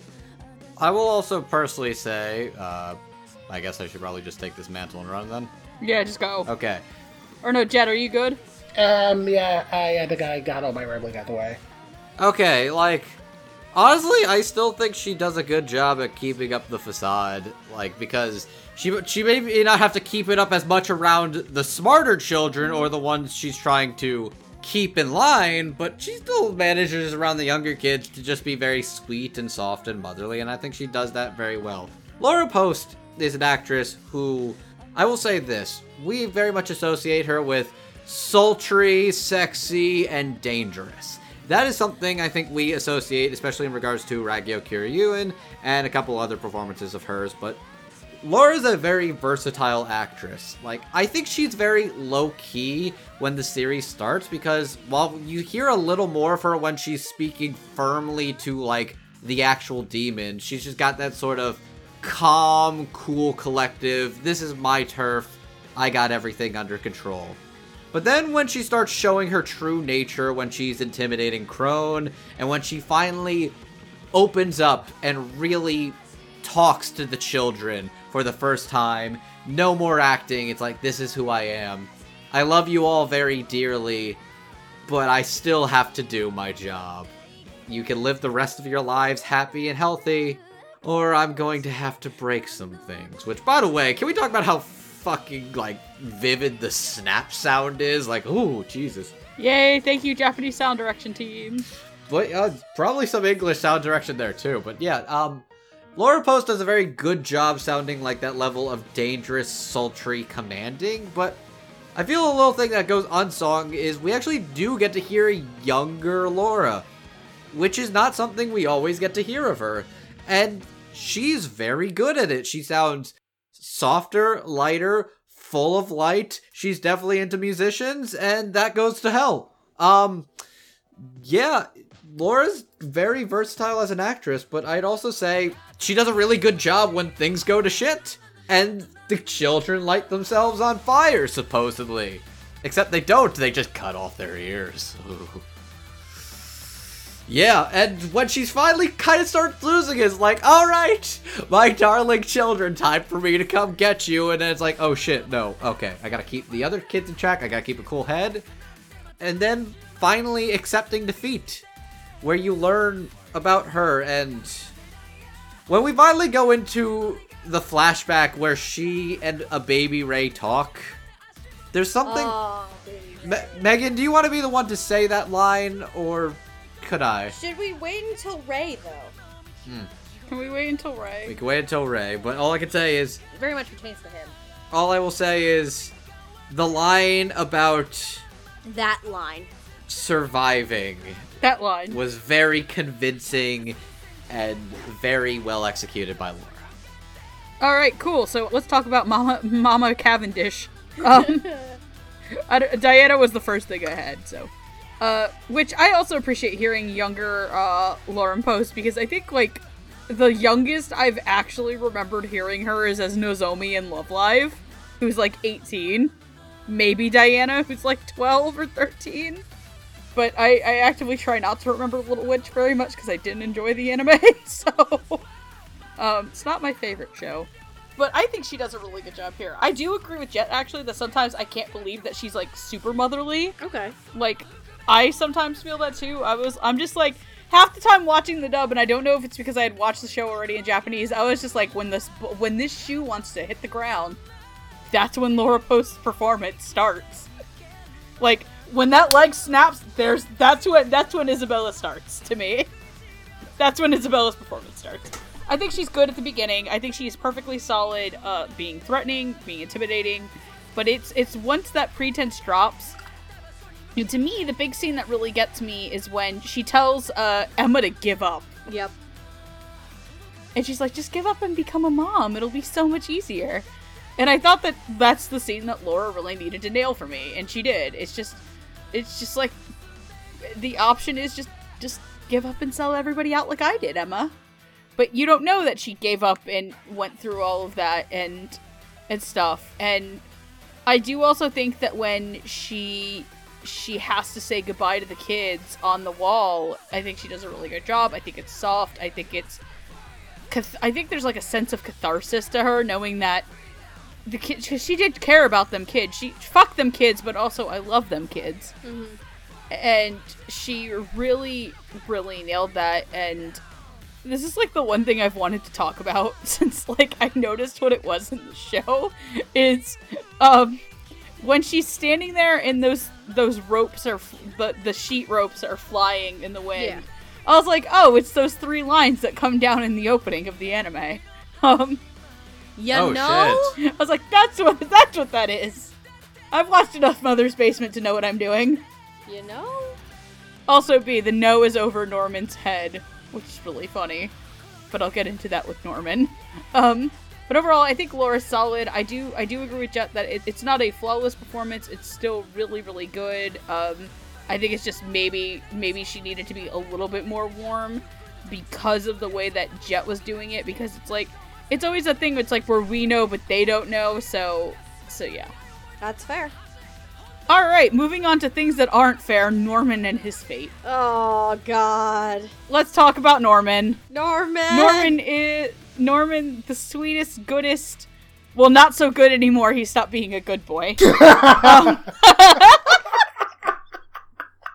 That's by his own admission in the dialogue of the show. That is something he says. He's like, all right, Mom, you're right. I'll stop being a good boy. I'm not being good. He did say that he'll stop being a good boy, and he stops being a good boy. Oh, yeah. Norman, the goodest little bad boy, who's a chess master, who's playing some 3D chess with, like, Ray, his mom, the audience. He's a good little cinnamon roll. And playing this good little cinnamon roll is one Miss Jeannie Tirado. Yay! Jeannie Tirado, you'll know as Silica Melties in Record of Grancest War. Did you just call it Grancest? It is. It's Record of Grancest War. Okay. Not Record of Incest War, you perv. I thought that's why you were laughing. No, I was laughing because she's just, I keep forgetting that this is an actual character's name. She's Cluck in Hunter x Hunter, and she is Shirley in Sword Art Online Alternative Gun Gale Online. She's also in regular Sword Art Online as a character who literally shows up for one episode and then disappears. She was a cool character, though. Thanks, Alsatian. So, let's start this off with Jet. Okay, so I gotta say, this was definitely one of the more interesting casting choices for this dub, because if you couldn't tell by our tone, JD we're actually more used to as a Texas regular, so yeah, this is a little bit of a surprise. And so this was a little bit of a surprise to me, both because of that, and also because I don't think I've heard her voice a boy before. I mean, I'm sure she probably has, it's not something I'm used to. So since I wasn't really too used to her in this kind of role, I was kind of thrown off maybe a little bit in the beginning, where Norman sounded maybe like a little more feminine than what I was expecting the character to sound like. But the performance definitely more than balanced that out, so I don't have like any real complaints on that end. Of the main trio, Norman is definitely like the most level-headed, at least on the surface. And Jeannie gives him, a very calm and gentle tone, while, also making it sound like the gears in his head are constantly turning. And since Norman is kind of in the middle of, this whole arc's moral conflict between Emma's idealistic approach of saving everyone and Ray's more pragmatic approach of taking only who's capable, Jeannie has to carry Norman's struggle as he kind of wavers between those 2 points of view. And I thought she handled that really well. I also just liked how well she really played off of Ray and Emma's actresses in general, since, and there's a pretty good chemistry between their performances that it helped him in making the trio's friendship feel a little more authentic. Of course, I definitely see that Jeannie's standout moment was definitely when Norman comes back from the bridge and kind of confesses his whole master plan to sacrifice himself. It was a pretty heavy scene, and while Norman tries to, maintain his composure in the beginning, it's still pretty clear that he's scared of dying, and I thought that Jeannie handled that whole emotional transition pretty well. And, Genie did a really good job here. As for, how I felt about Norman in the anime in general, I will say that I felt that, out of everyone in the cast, it seems like he kind of got the best treatment in the anime. And it definitely felt like he was probably the director's favorite character because it felt like a lot of his scenes got the most emphasis. And he definitely handled a lot more of the exposition than he did in the manga, which kind of made Emma look a little bit dumber as a consequence, but I'll get into that later.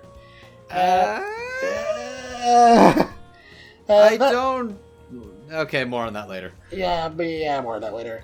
That aside, the only thing that really kind of bothered me here was that the anime very clearly tried to make the relationship between Emma and Norman feel at least slightly romantic, and it's definitely not supposed to be like that, especially not with recent manga chapters.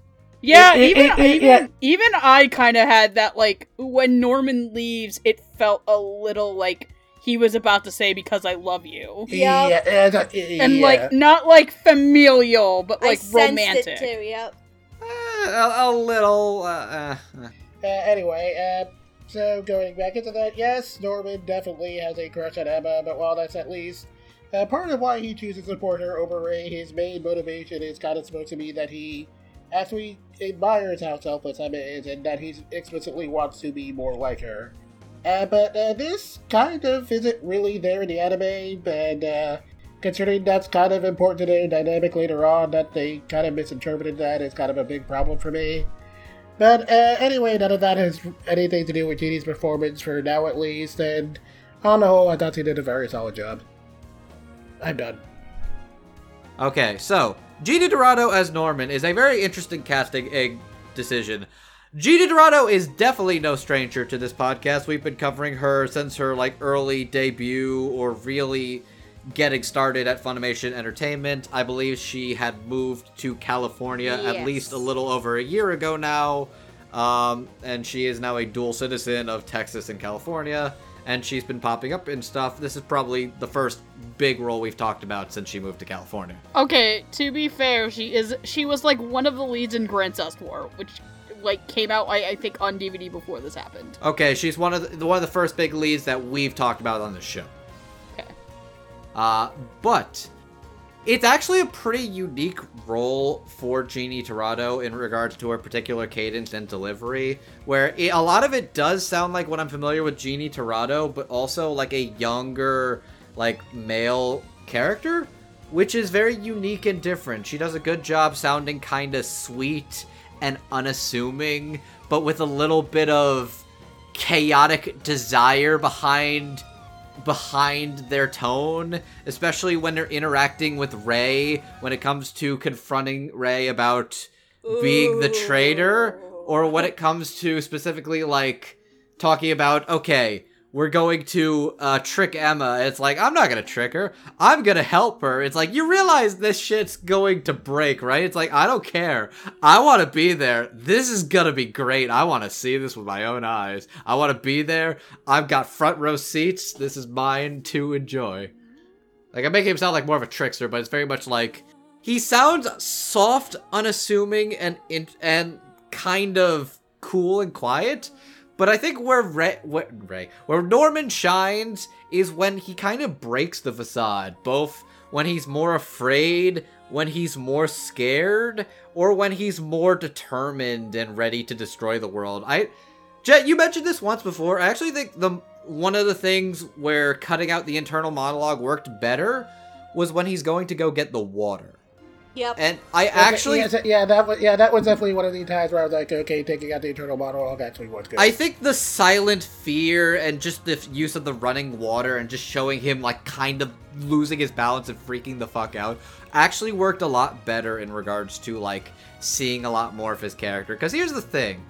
I know there's a lot of important monologues and stuff to get through, especially for something as rich and lore-heavy as Promised Neverland, but I actually do think there's a couple of times where the show don't tell actually does work to the show's advantage, and I think that's one of the times it really shines. But Genie's... that's what it's I don't think it's it doesn't ever work at all. It's just, it feels most of the time it's just kind of done for the sake of it, and that kind of annoyed me.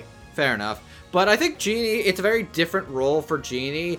Sometimes it does seem like she has a little trouble keeping the tone of voice for the whole show. Maybe because I'm a little more familiar with how like Jeannie's natural voice sounds, I can kind of tell a little bit when it breaks, but it never really sounds like too distracting or jarring for me to really take me out of it. But I think she does a good job adding a lot of complexity and real layers to Norman, who's already pretty interesting and developed as a character. And I enjoyed her performance a lot. Steph. So this is really the first big role that I've heard Jeannie in since she moved to LA.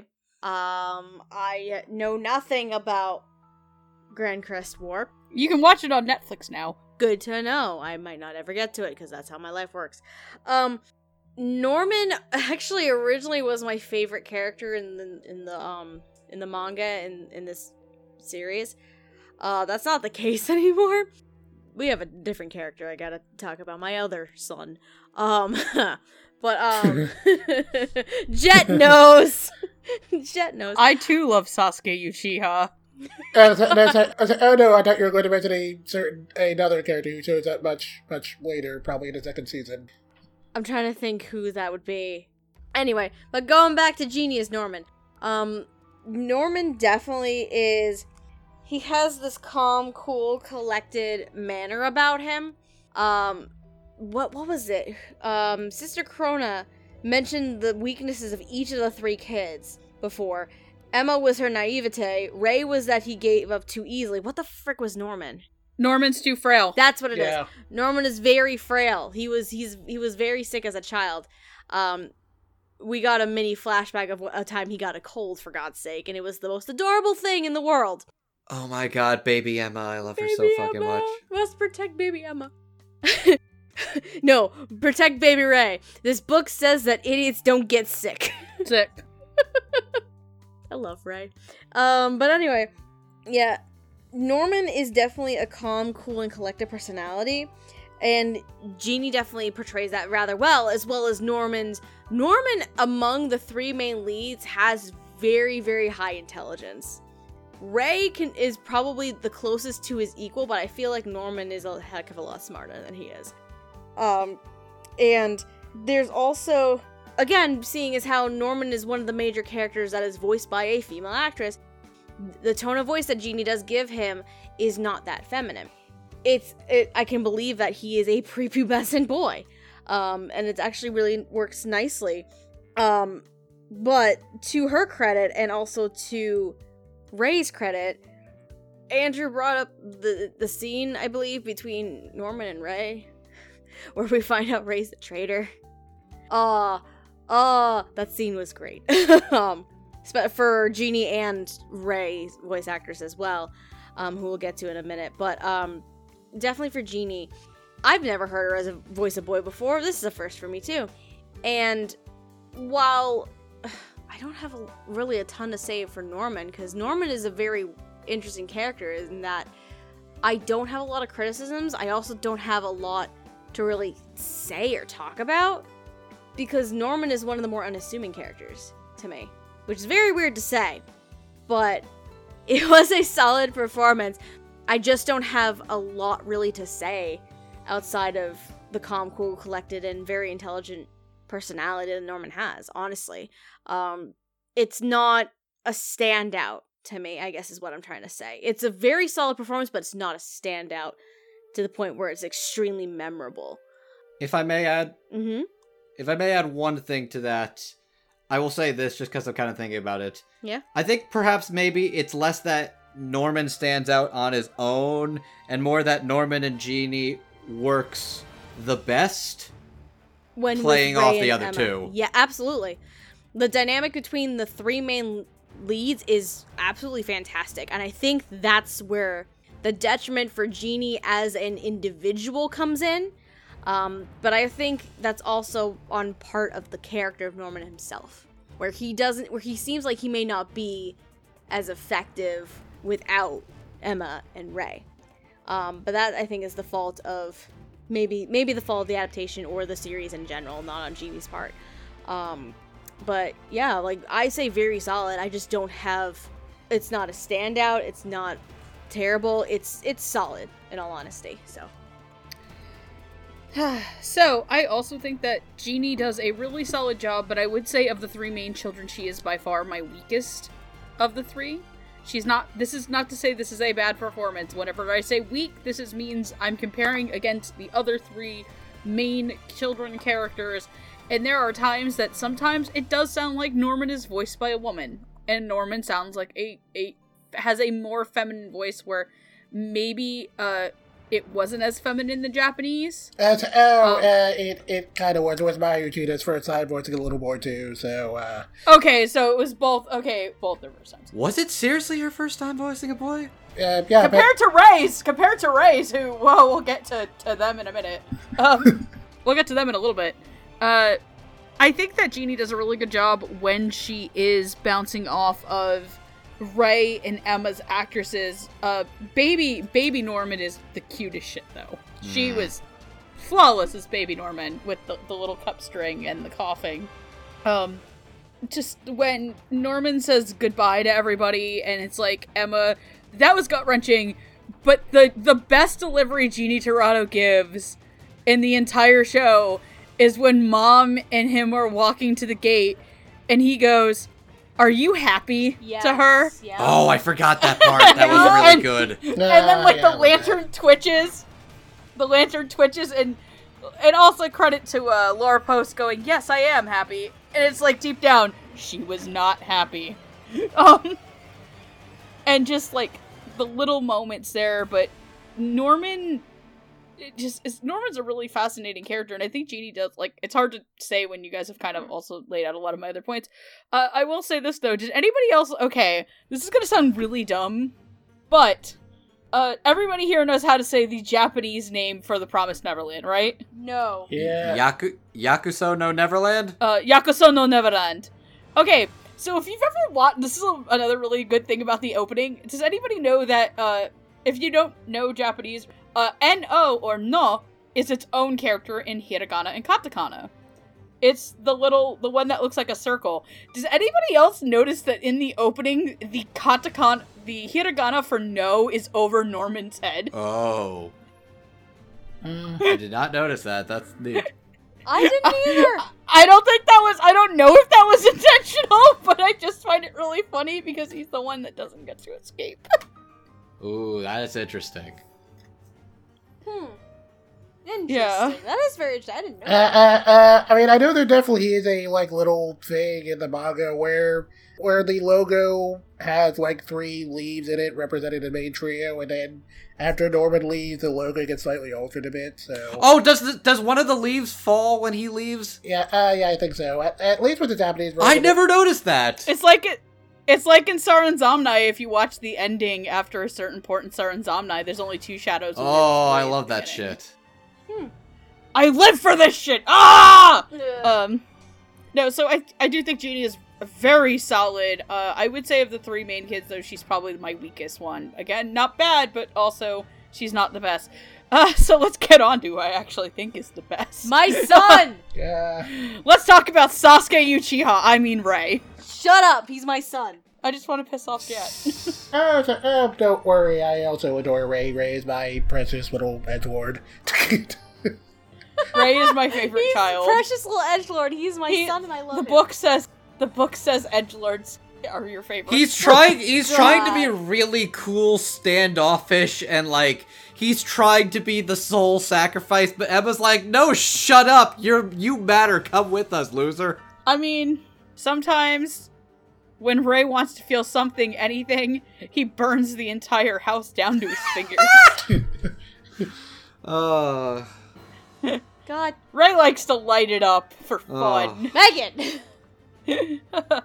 I'm burning with anticipation to talk about who plays Ray, and that is Laura Stahl.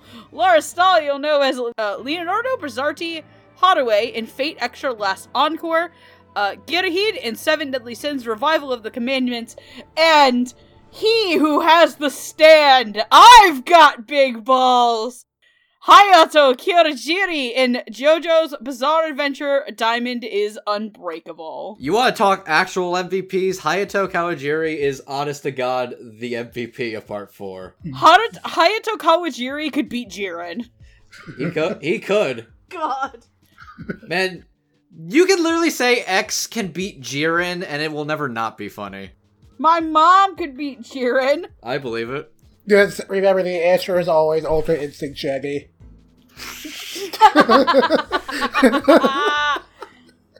I was about to say Nyunko Big can beat Jiren. Like Zoink Scoob, I'm faster than time and space! Ree! Like Zoink Scoop, Gracefield House is on fire! God damn Oh it. no, the meat's burning! So Ultra Instinct Shaggy, I mean Andrew, why don't you go first? Oh, good lord. Okay, that's fair. Ultra Horn Stink Andrew. Okay, so, this is a strong dub with a lot of exceptional performances, individual standout performances, some new, some veteran performances, some people having their debuts, some people who have been around for a while. I say this with no hyperbole that, Laura Stahl is the best performance in this dub. She has an extremely convincing tone of voice for Rei, both as like a stern, standoffish boy who is trying his best to seem cool and unassuming, somebody who gradually goes from wanting to hide his true feelings about putting on an act that I am doing all the evil things, it was me, I do this for you, I do this for selfish reasons, before eventually comes out, oh no, you've been doing this to protect everybody the whole time, and you've been suffering in silence. Before coming to the revelation of the master plan was he was going to light himself on fire when he was fully ripe to truly get back at them, before Emma's like, no, shut up, you're coming with me. There's a lot of complexity to Laura's performance. There's this... She's calm and cool and kind of sassy at times. During the big reveal, she plays the part of an evil double agent really well, that exasperated evil tone of voice. And also, when she gets really frustrated and angry when she's betrayed by Mom, when Norman gives up and reveals his true intentions, when he opens up to Emma about his master plan and starts lighting himself on fire, there is some amazing delivery. There is some standout moments from Laura Stahl as Rei. She is somebody who I was already extremely impressed with her in JoJo, but this is really something that is going to put Laura Stahl on the map, and she deserves it. Rei's a really interesting character. He kind of does his best to be this sort of edgy pragmatist before eventually having his walls lowered by Emma's genuine kind-hearted nature and irresistible shonen charm to just be like, fuck your pragmatism, we're saving everybody, before he eventually softens up to it and is like, you know what? You got me. I will do this. I will come along and I will survive and live with you guys. And it's a great moment. And Rei's a really unique character. I love him. He's a very good boy. And Laura Stahl is, yeah, hands down the best performance in this dub, bar none to me. Steph. You're gonna let me talk about my son? Yes. My actual son? Talk about your son. You're not legally obligated to name your firstborn child Rei. Well, shit.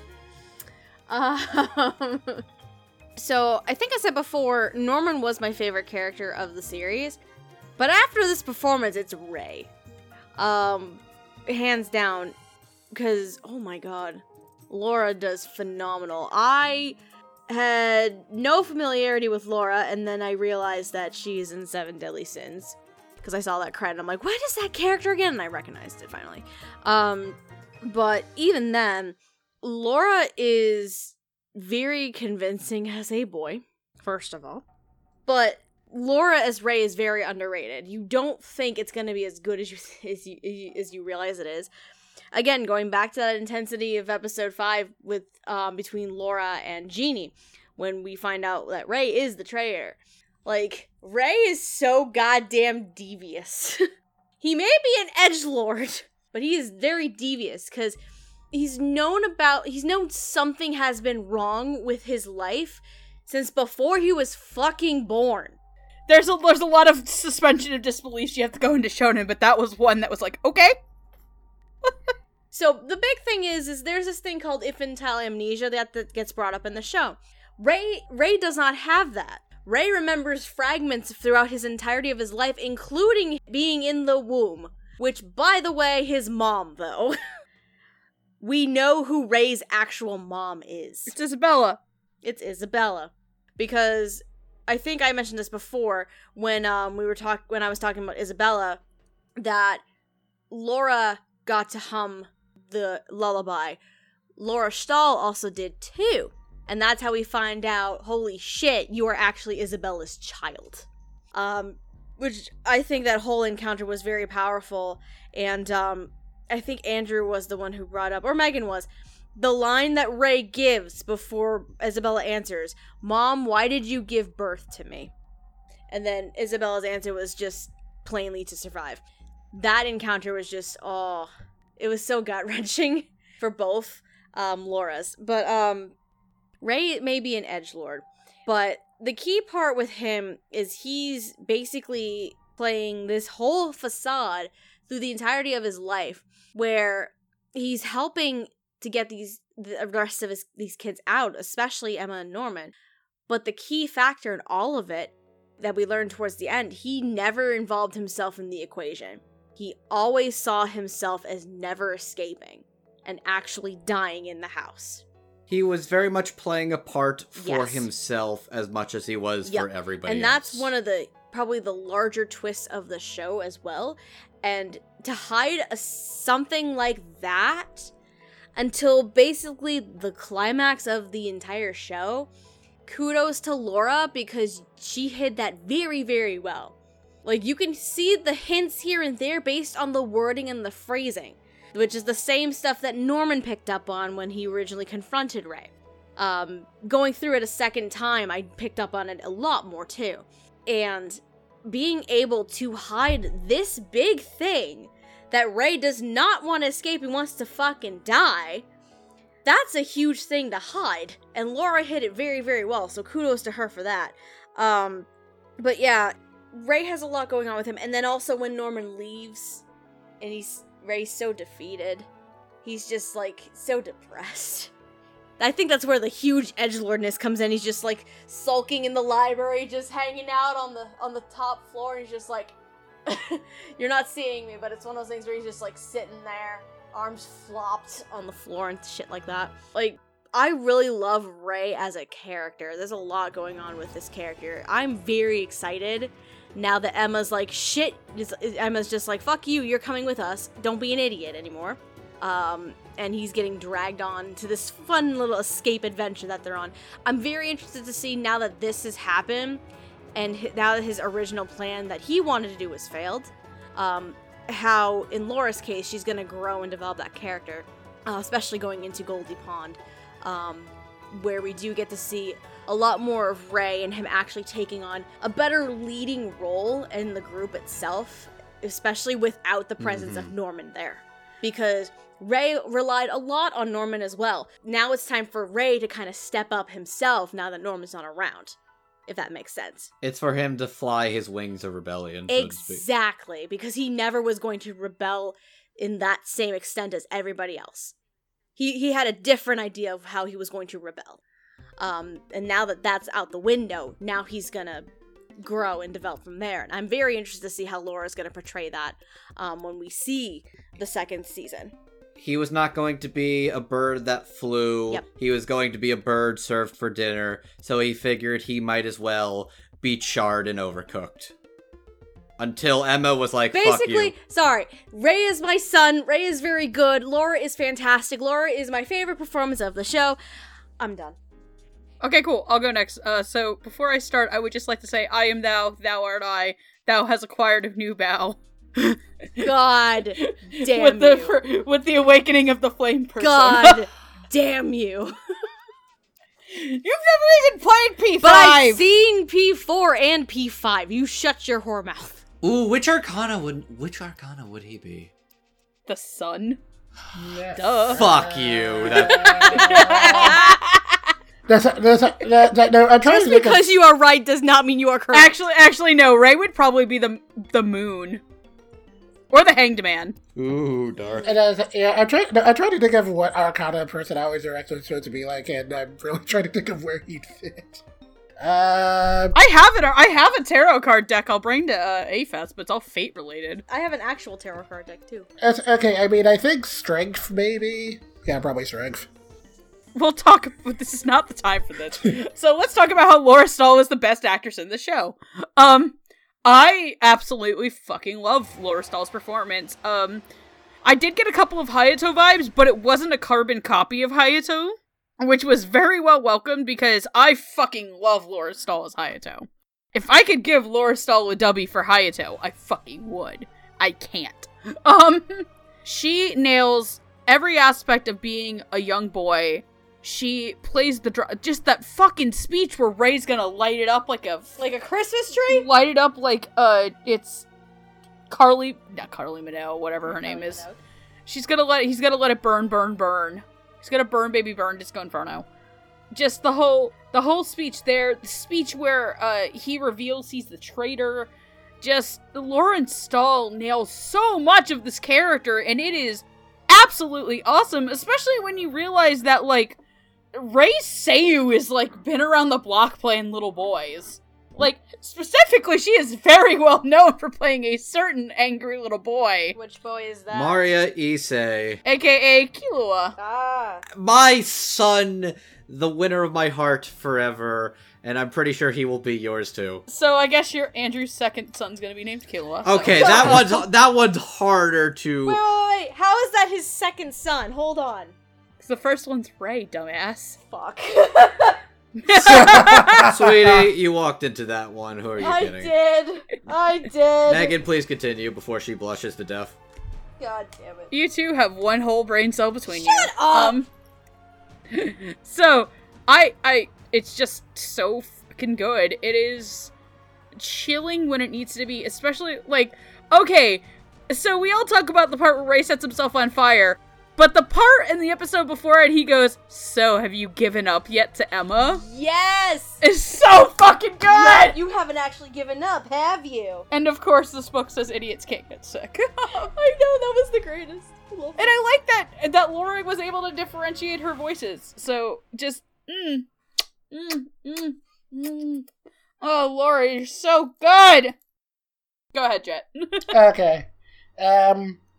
So next to Amber Connors and Rebecca Thomas, Laura Stahl was one of the actors I was the least familiar with going in. Well, you know, again, aside from Hayato, but I know my memory is vague, but I think that came out like literally around the exact same time. So yeah, that was the thing. Anyway, I had definitely heard her in other things before those two roles, but they didn't leave too big an impression on me, so I wasn't super sure what to expect going in. But I was really impressed with her here. I don't know how well the rest of you remember the Death Note dub, but the way Laura's Ray sounded, it reminded me a lot of Kathleen Westluck's Deer. Kind of, yeah. Yeah. It has been so long. It's been a while, but I'm familiar with the voice. I can hear it. It's been a while, but I can hear it. Yeah. It has like this really notable rasp to it that helps to make the character sound like a little more masculine, but also kind of gives him a little bit of an edge that sort of matches his sour personality, and it definitely helped to make him sound like very distinct from everyone else in the cast, and it was just really cool to listen to. And it helped that Laura's actual performance is also really impressive. Out of the main trio, Ray is definitely the most pragmatic, and Laura's tone definitely reflects that. Since her Ray, always sounds very aloof and cold, and can shift into being, downright menacing, as we see in episode 5 when Ray kind of reveals his true colors to Norman. And Laura definitely makes that scene feel very intimidating. And at the same time, though, while he might pretend like he thinks everyone else is expendable, he does care about the other kids more than he lets on, especially Norman and Emma. And Laura lets his few moments of vulnerability come across nice and sweet. Especially that whole bit right before Norman leaves, when Ray's trying to convince Norman not to sacrifice himself. And the way Ray just kind of gradually loses all his composure in that scene hit pretty hard. It was definitely one of Laura's best moments for me. Again, like the rest of you, I also really liked Laura's delivery when Ray's getting ready to set himself on fire. I thought her delivery there was fantastic. As an aside, while I don't have any major complaints about the music in general, I was honestly kind of annoyed they did this really kind of obnoxious big orchestral score for that. It's sort of like something that would have actually been out of depth, though, and it was kind of distracting. I really felt like that scene just should have been completely silent, but that's just me, I guess. Anyway, aside from that, though, I, like with the rest of this cast, I do have a couple of nitpicks on how Rei was kind of portrayed in general. I think his character was handled pretty well in comparison to the manga, but again, the anime choosing to cut out a lot of character monologues means we didn't really get to see a lot of Rei's emotions as much. And while it doesn't necessarily hurt the story all that much, it does kind of make Rei's progression from, spending his whole life believing that there's no way to fight against a farm system to kind of realizing he can pursue a happy future with his family feel slightly less emotional. It's kind of a shame because there was this one really good monologue right as he's carrying Jemima over the bridge. And it really got to me, and it was the moment that kind of made me fall in love with the manga, and I'm kind of really sad the anime just took that out entirely. And I also kind of really wasn't too big on them taking out all the flashbacks to his childhood and just doing it purely through the characters talking. I know the anime did that because it would kind of break the more quote-unquote realistic aesthetic they were going for, but that was pretty important world-building stuff. And so it was kind of annoying they took that out. But all those nitpicks aside, even in spite of not getting to maybe stretch her emotional range as much as I would have preferred, I still thought Laura did a really fantastic job here. And while she was one of the actors I was kind of the least sure of going into the dub, she ended up turning in my favorite performance, and she was definitely the absolute standout here. And and just as an aside of Rei in general, I know I've talked before about this being whether or not this is a mystery thriller. If this was a mystery thriller, Rei would definitely be the protagonist, because Rei is definitely the kind of character who would be the protagonist in that sort of show. He kind of would be, yeah.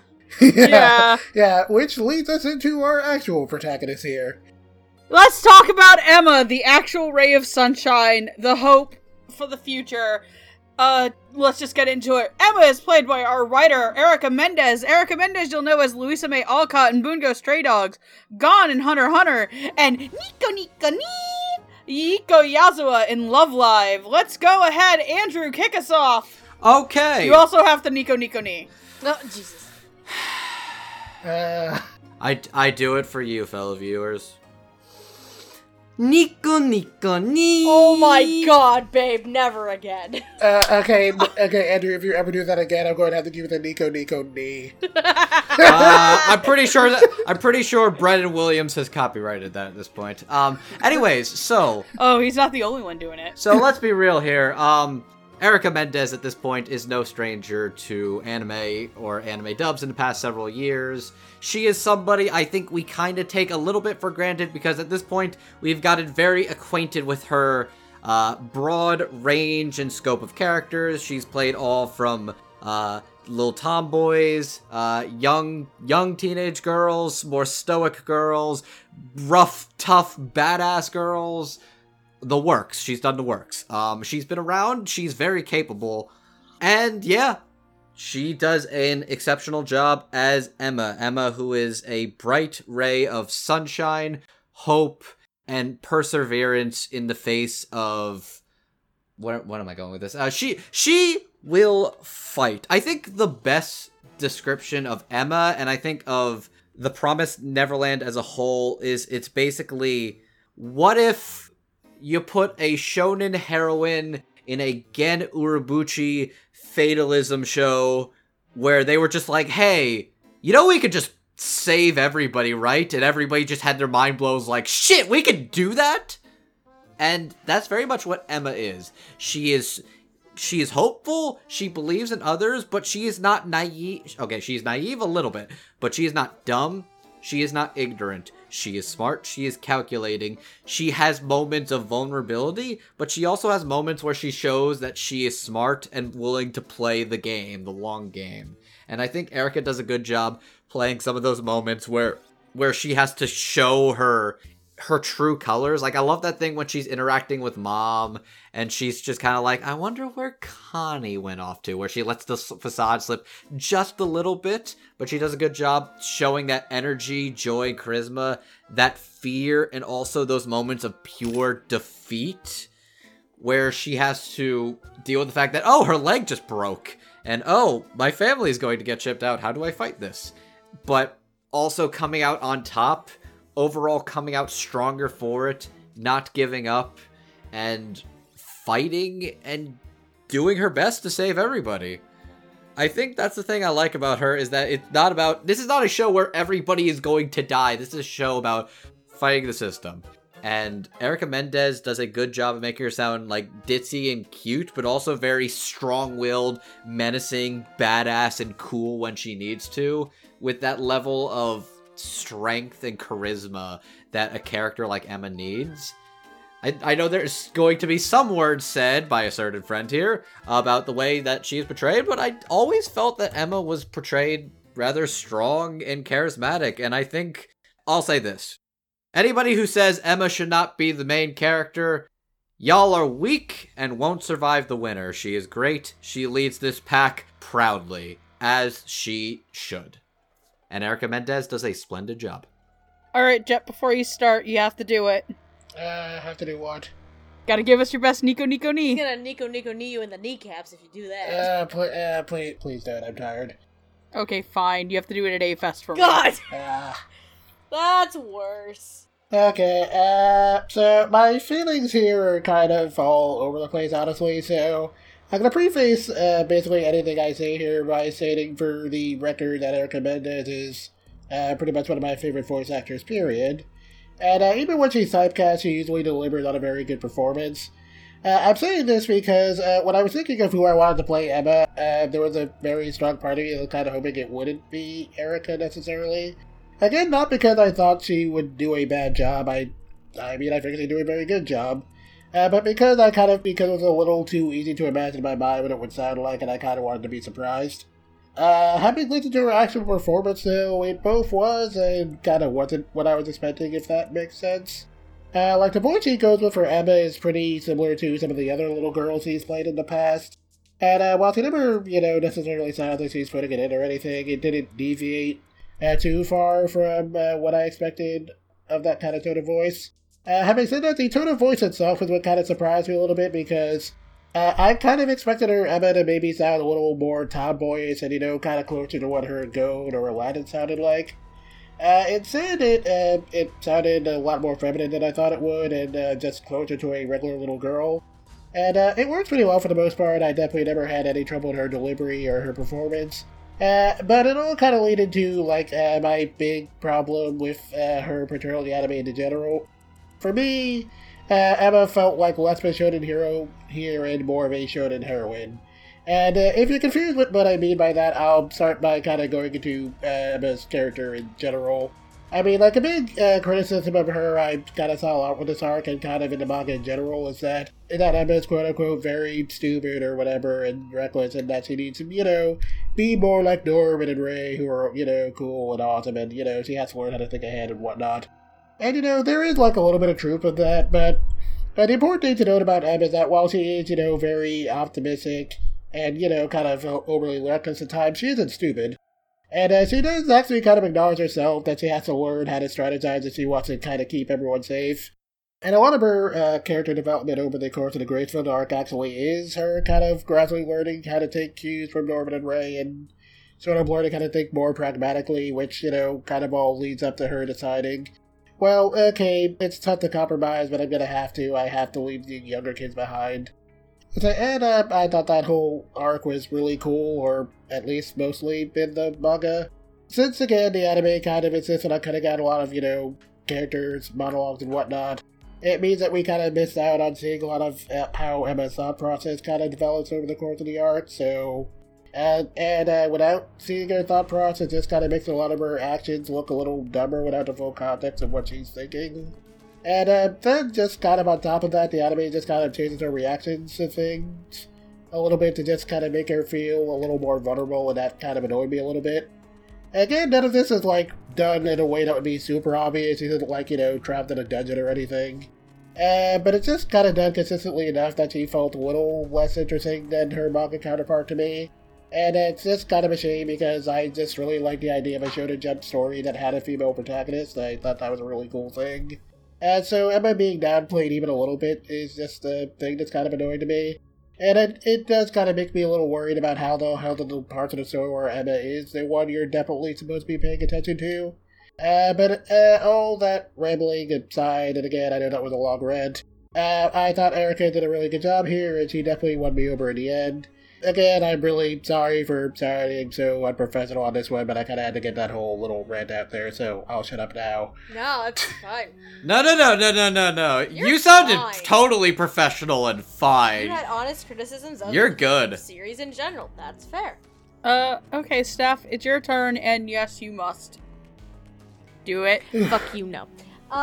Do it. Nope, but I will say, because I grabbed my tarot deck, and you can ask me later, I picked out possible tarot cards for the 3 main leads. Anyway, so Emma is such a chipper, hyperactive little goober, and I think Erica portrays that very, very well. Emma, of course, though, has her little moments where she's not taking your bullshit. One such moment being after she finds out that Ray is actually the traitor. She, kind of grips his arm and is like, "You're not gonna ever do it again, right? Oh god, I love that part. You're not gonna ever do it again, right?" And she's, like, staring him down so intensely. And it was great. I think when I said earlier that many of the characters had some kind of peak moment in their performances, Dawn definitely had it. I think Norman had it. Jeannie, I think, had one with Norman. Ray definitely had one for Laura. Erica, not so much. Emma's character didn't really have a peak moment where I thought, that is Emma, in all honesty, in the performance. It doesn't mean that the performance is bad. Erica Mendes is fantastic. But I think part of the issue is, given the circumstances of this arc in and of itself, we didn't have a chance to see, at least in my opinion, we didn't have a chance to see Erica really give a lot of oomph to Emma. I think that'll change for sure with the Goldie Pawn arc. Because, again, like both Andrew and Jet were saying, that arc is where you definitely have to have your eyes on Emma. Like, you don't have a choice. And I think Erica will have a great chance to shine once we get to that section.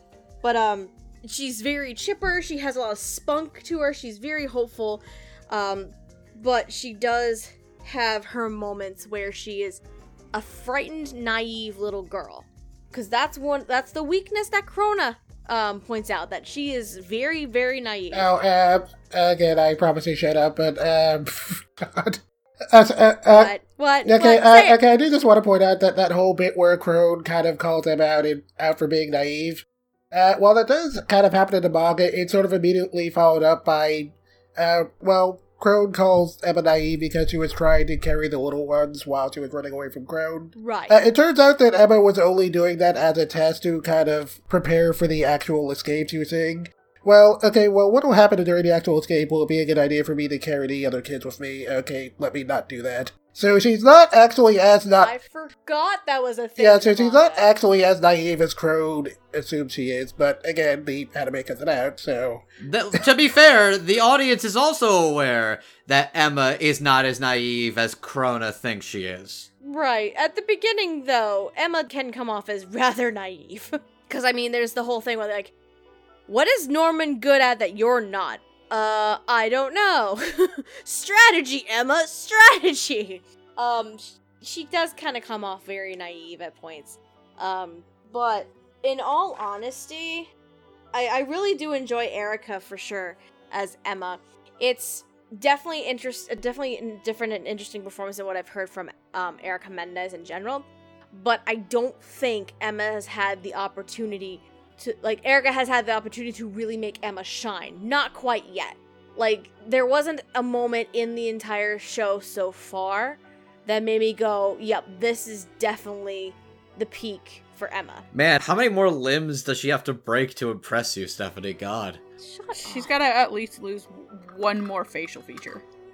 Also, that's actually totally a thing I forgot about Ray. I love that scene where Ray, they joke about Ray's like, oh, I gotta break my arm so we can delay that shipment too, and they're like, yeah, let's break my arm and get sick. Sorry, I interjected there, I just thought it was fun. Anyway, But yeah, it's a solid performance, but at least to me, as weird as it is, I haven't seen that moment from Erica's performance as Emma that really just is like, okay, this is that moment for me. It's probably weird considering some of the shit that Emma has to deal with, but that's how I at least feel about it. Cool. I'll try to make this quick because we've all been here for forever. I first of all want to say that one of my favorite things that they do for official art of Emma is that if she has to wear earrings because of another character wears earrings, she'll wear them both on one ear. There's actually official art of her dressed as Tanjiro from Demon Slayer. Yep. Where she's got Tanjiro's earrings, but they're both on one ear. I really like that detail. That is still my favorite thing about people drawing Emma. Is what they make sure to draw her with one ear. Erica Mendez is a solid Emma. She is not the choice. I actually thought that Erica Mendez, like, let's be real, my greatest fear going into the show is that Erica Mendez would be Norman and that Christina V would be Ray. Okay, I know you slipped up there, but I actually really would have liked to hear Erica Mendez as Norman. I kind of would have too. Like, I would have, like, part of me, like, is like, that would be really cool, but also part of me is like, please don't just make that Gon and Killua, because I think in Japan they're played by Gon and Killua. No, Maya Uchida is not Gon. Megami Han is Gon, and Megami Han is definitely not Emma. She's not in the show yet. Yeah. Yeah, my fear was like, please don't be Gon and Killua. But trust me, even if it was, that wouldn't have been bad performances. I just would have had to talk about that differently. So I was actually really surprised that Erica Mendez was playing a little girl. Because the only time I actually remember Erica Mendez playing a young female character, like a childish female character, I tried to purge because it was Jack the Ripper. Hey, she was good in that. She was great as Jack the Ripper. I just hate that character. I hate the design. She's better with the cloak. Debatable. So I think Erica Mendez is solid. I think that she hits all of the notes that Emma needs to hit. I agree with stuff, though, that Emma hasn't really had that moment for me, because when Emma does have, like, the one moment I could really think of that Emma has, it's also done in silence.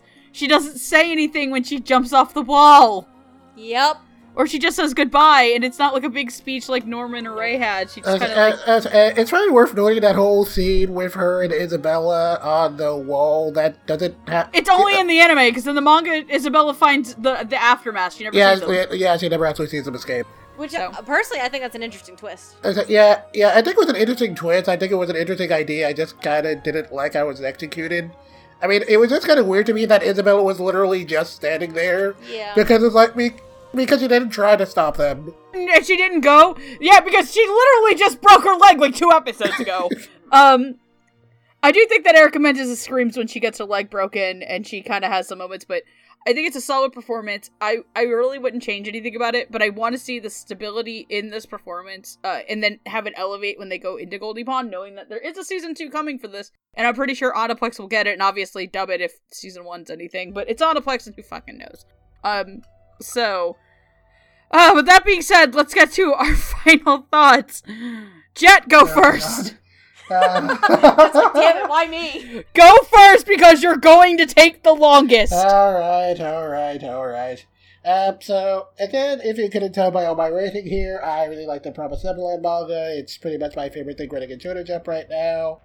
Unfortunately, I don't quite feel the same way about the anime, and while again, it's kind of hard to perfectly sum up all my problems with that, I felt like the big thing here just kind of mostly came down to that the tone really felt like the anime staff really thought this was supposed to be a mystery thriller and wanted it to be ultra serious and stuff, so they kind of downplay a lot of the shonen elements of it. And again, the thing is that while the mystery stuff is kind of what helped to make Neverland a hit, it's also a lot of the quote-unquote really goofy shonen elements, like all the fantasy world building, and yes, all the excessive internal monologues that kind of help to work in contrast with all the super serious scenes of the story to kind of give the whole thing a lot of heart. And that heart wasn't quite there in the anime for me. Again, while I don't think the actual product here we ended up with is like objectively bad, it is a perfectly fine show. It is a perfectly fine show on its own, and I am kind of glad people liked it, and hopefully more people will check out the manga now. I couldn't help but kind of be annoyed and wonder what we could have gotten if it had fallen into the hands of people who did kind of get the material a little better. I mean, if I were being blunt and I were, like, introducing someone to the series and they asked me what to go with between the anime and the manga, I'd probably point them towards the manga first. But if you are going with the anime, it has a pretty solid dub, and I thought everyone here did a pretty good job. I'd say I'm looking forward to seeing how they handle the rest of the story, but I'm kind of mixed on how much I want a season 2 unless they change, like, most of the anime stuff, because again, the rest of the story is very, very different from this arc. I mean, although I am kind of curious to see if they'll get Shinichi Suwabe or Ray Chase for a certain character who comes up later. Oh, I think I know fuck, what Ray you're Chase talking would be about. good for that character. Oh, Anyways. yes, please. I know what you're talking about, but yes. I know what you're talking about, too. Yeah, I'm done. Andrew, go. Speed round, lightning round. I'm also a big fan of the manga as itself. I may not feel like as passionately as Jet does about the particular adaptation. I accept that there are some changes and creative differences in regards to adapting the material. I think I personally stand, I'd rather an interesting adaptation of the series that has passion and character than something that is just kind of like a mediocre retelling of the manga. Like, I think what makes the anime still worth it to me is that while it may have a different thing to say, it may downplay some of the more, like, cool shonen elements to me. I think there's a lot of passion and care that goes into the animations of certain facial features and reactions. The score of this is absolutely gorgeous, and I can tell there is a true, like, passion and care that goes into the product of this, and I think it is still very interesting and has its own vision. I think some of that's going to have to change a little bit when it comes to a new season, but I think the anime does a very solid job overall. The dub is pretty spectacular. There's a couple little rough patches here and there, some nitpicks, but overall, the direction, the adaptative work, and a lot of the performances, with a particular standout in the form of Laura Stahl, who I think is definitely somebody to watch for sure. This is a very strong dub. Highly recommend this when this comes to streaming and or home video in a little bit, because most of us were going off of the Toonami broadcast, the DVRs, or the Adult Swim website. But yes, I highly recommend the show, and even more so recommend checking out the manga if you want to compare the two. Promise Neverland's a fantastic show and series that's worth your time and attention, and it's a big hit, and you should check it out. Who the fuck's playing Duel Links? What the fuck? Jen, are you playing Duel Links right now? I'm sorry. I'm sorry. God damn it, Jen, I love you. We're having a passionate heart-to-heart right now.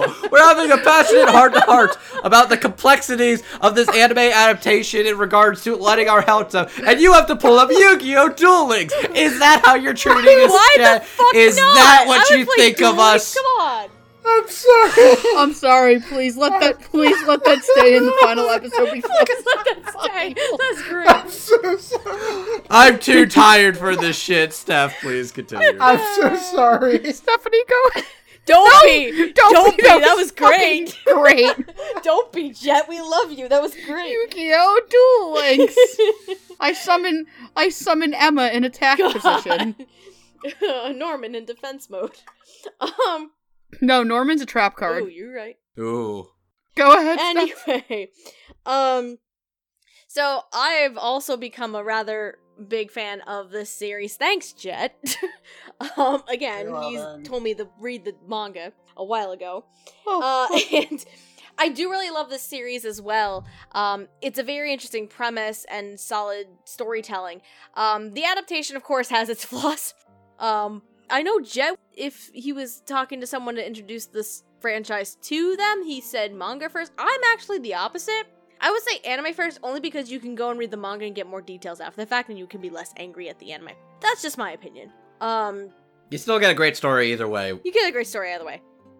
In terms of the dub itself, it is one of the stronger ones that I've actually seen this year. Despite a few interesting and weird little flaws here and there with, like, the secondary characters. And again, with, Krona just, for some weird reason, having a Southern Belle kind of accent for 2 seconds. But, outside of that, the writing and directing is fantastic. The casting, especially for the 3 main characters, I really enjoy it a lot, especially the interactions they have with each other. And a lot of the performances are just downright spectacular, especially for a lot of the newer, underutilized actors in the LA area. And especially, like, Laura Stahl. Oh, sweet lord. I gotta keep her on my radar for sure. And then Jeannie, I think she's a great performance as well as Norman. And Erica's always fantastic. Who am I kidding? But in general, this is a very strong and very solid dub for sure. And I am just so excited. I'm excited for next year, for when the show comes back. Because I'm very curious to see how they're gonna adapt Goldie Pond. I'm hoping they're gonna adapt it a hell of a lot better than they did with Gracefield, sure. But I am very excited, and yeah, if you want to see a fun little show with an interesting story and premise, you should definitely go watch Promised Neverland. Or read the manga. Cool. I'm gonna try to make this quick. I thought this dub was great. I think this is probably my favorite dub that isn't a remake, a sequel, or a reboot that was dubbed out over on the West Coast this year. There is obviously a sequel dub that was being done over in California that I also really fucking like. I'd say this is a solid contender for dub of the year. I thought it was really strong. I thought that the writing was great. I think the acting is great, aside from a couple little secondary hitches. Laura Stahl as Ray is an absolute delight, and her performance was, if she hadn't broken out to you as, from some of other stuff, or as Hayato in JoJo's, because this was actually, I want to say, like, JoJo's and this was airing around the same time. They were airing pretty close to each other, I'm pretty sure they were very close Specifically the arc where Hayato is, like, really big in JoJo's. Mm-hmm. Even those two performances sound vastly different from each other. I think that she should really, really be proud of herself. Overall, I don't think you can go wrong watching the anime and reading the manga. I don't know if you'll have the same visceral reaction as Jet. I think the dub is a really strong way to watch the show. And then just for the sake of time, I'm going to run through everybody really quickly. If you'd like to follow Jet, you can follow him at Divine Nega. He also does reviews on his blog, Animation Infinity. I believe this season you were doing Astra Lost in Space and one other show? Oh, no, just Astra. I didn't write any reviews today because, I was prepared for this, so tomorrow, probably. Cool. Yeah. Jet, doing reviews for Astra Lost in Space. You can follow Andrew at MangaMan9000. He'll be known as Classy Spartan. You can watch both him and Jet over on Podcast O&A, with Alex and the gang. If you want to follow Steph, it's Lilac Anime Review. Review spelled REVUE. She also has a blog that she very infrequently updates at Life and Times. lifeandtimesotaku.wordpress.com. My name is Megan. You can follow me at Queeneer2. I shitpost. If you'd like to follow the Dub Talk Podcast, you can follow us at Dub Talk Podcast on Twitter, Tumblr, Twitch, Instagram, everywhere you could, Facebook, everywhere you can think of. If you'd like to support us on the regular, like we mentioned at the beginning of the episode, you can become a Patreon. If you're a $5 plague, we'll read out any name that you have put yourself as, like Nico Robin, but with yaoi hands. If you can't support us on the regular, but you like what we do and you'd like to support us as a one-time thing, we also do have a link where you can buy us a coffee down below. Oh, Christ. Promised Neverland. Where can people either see it? Probably not anymore right now.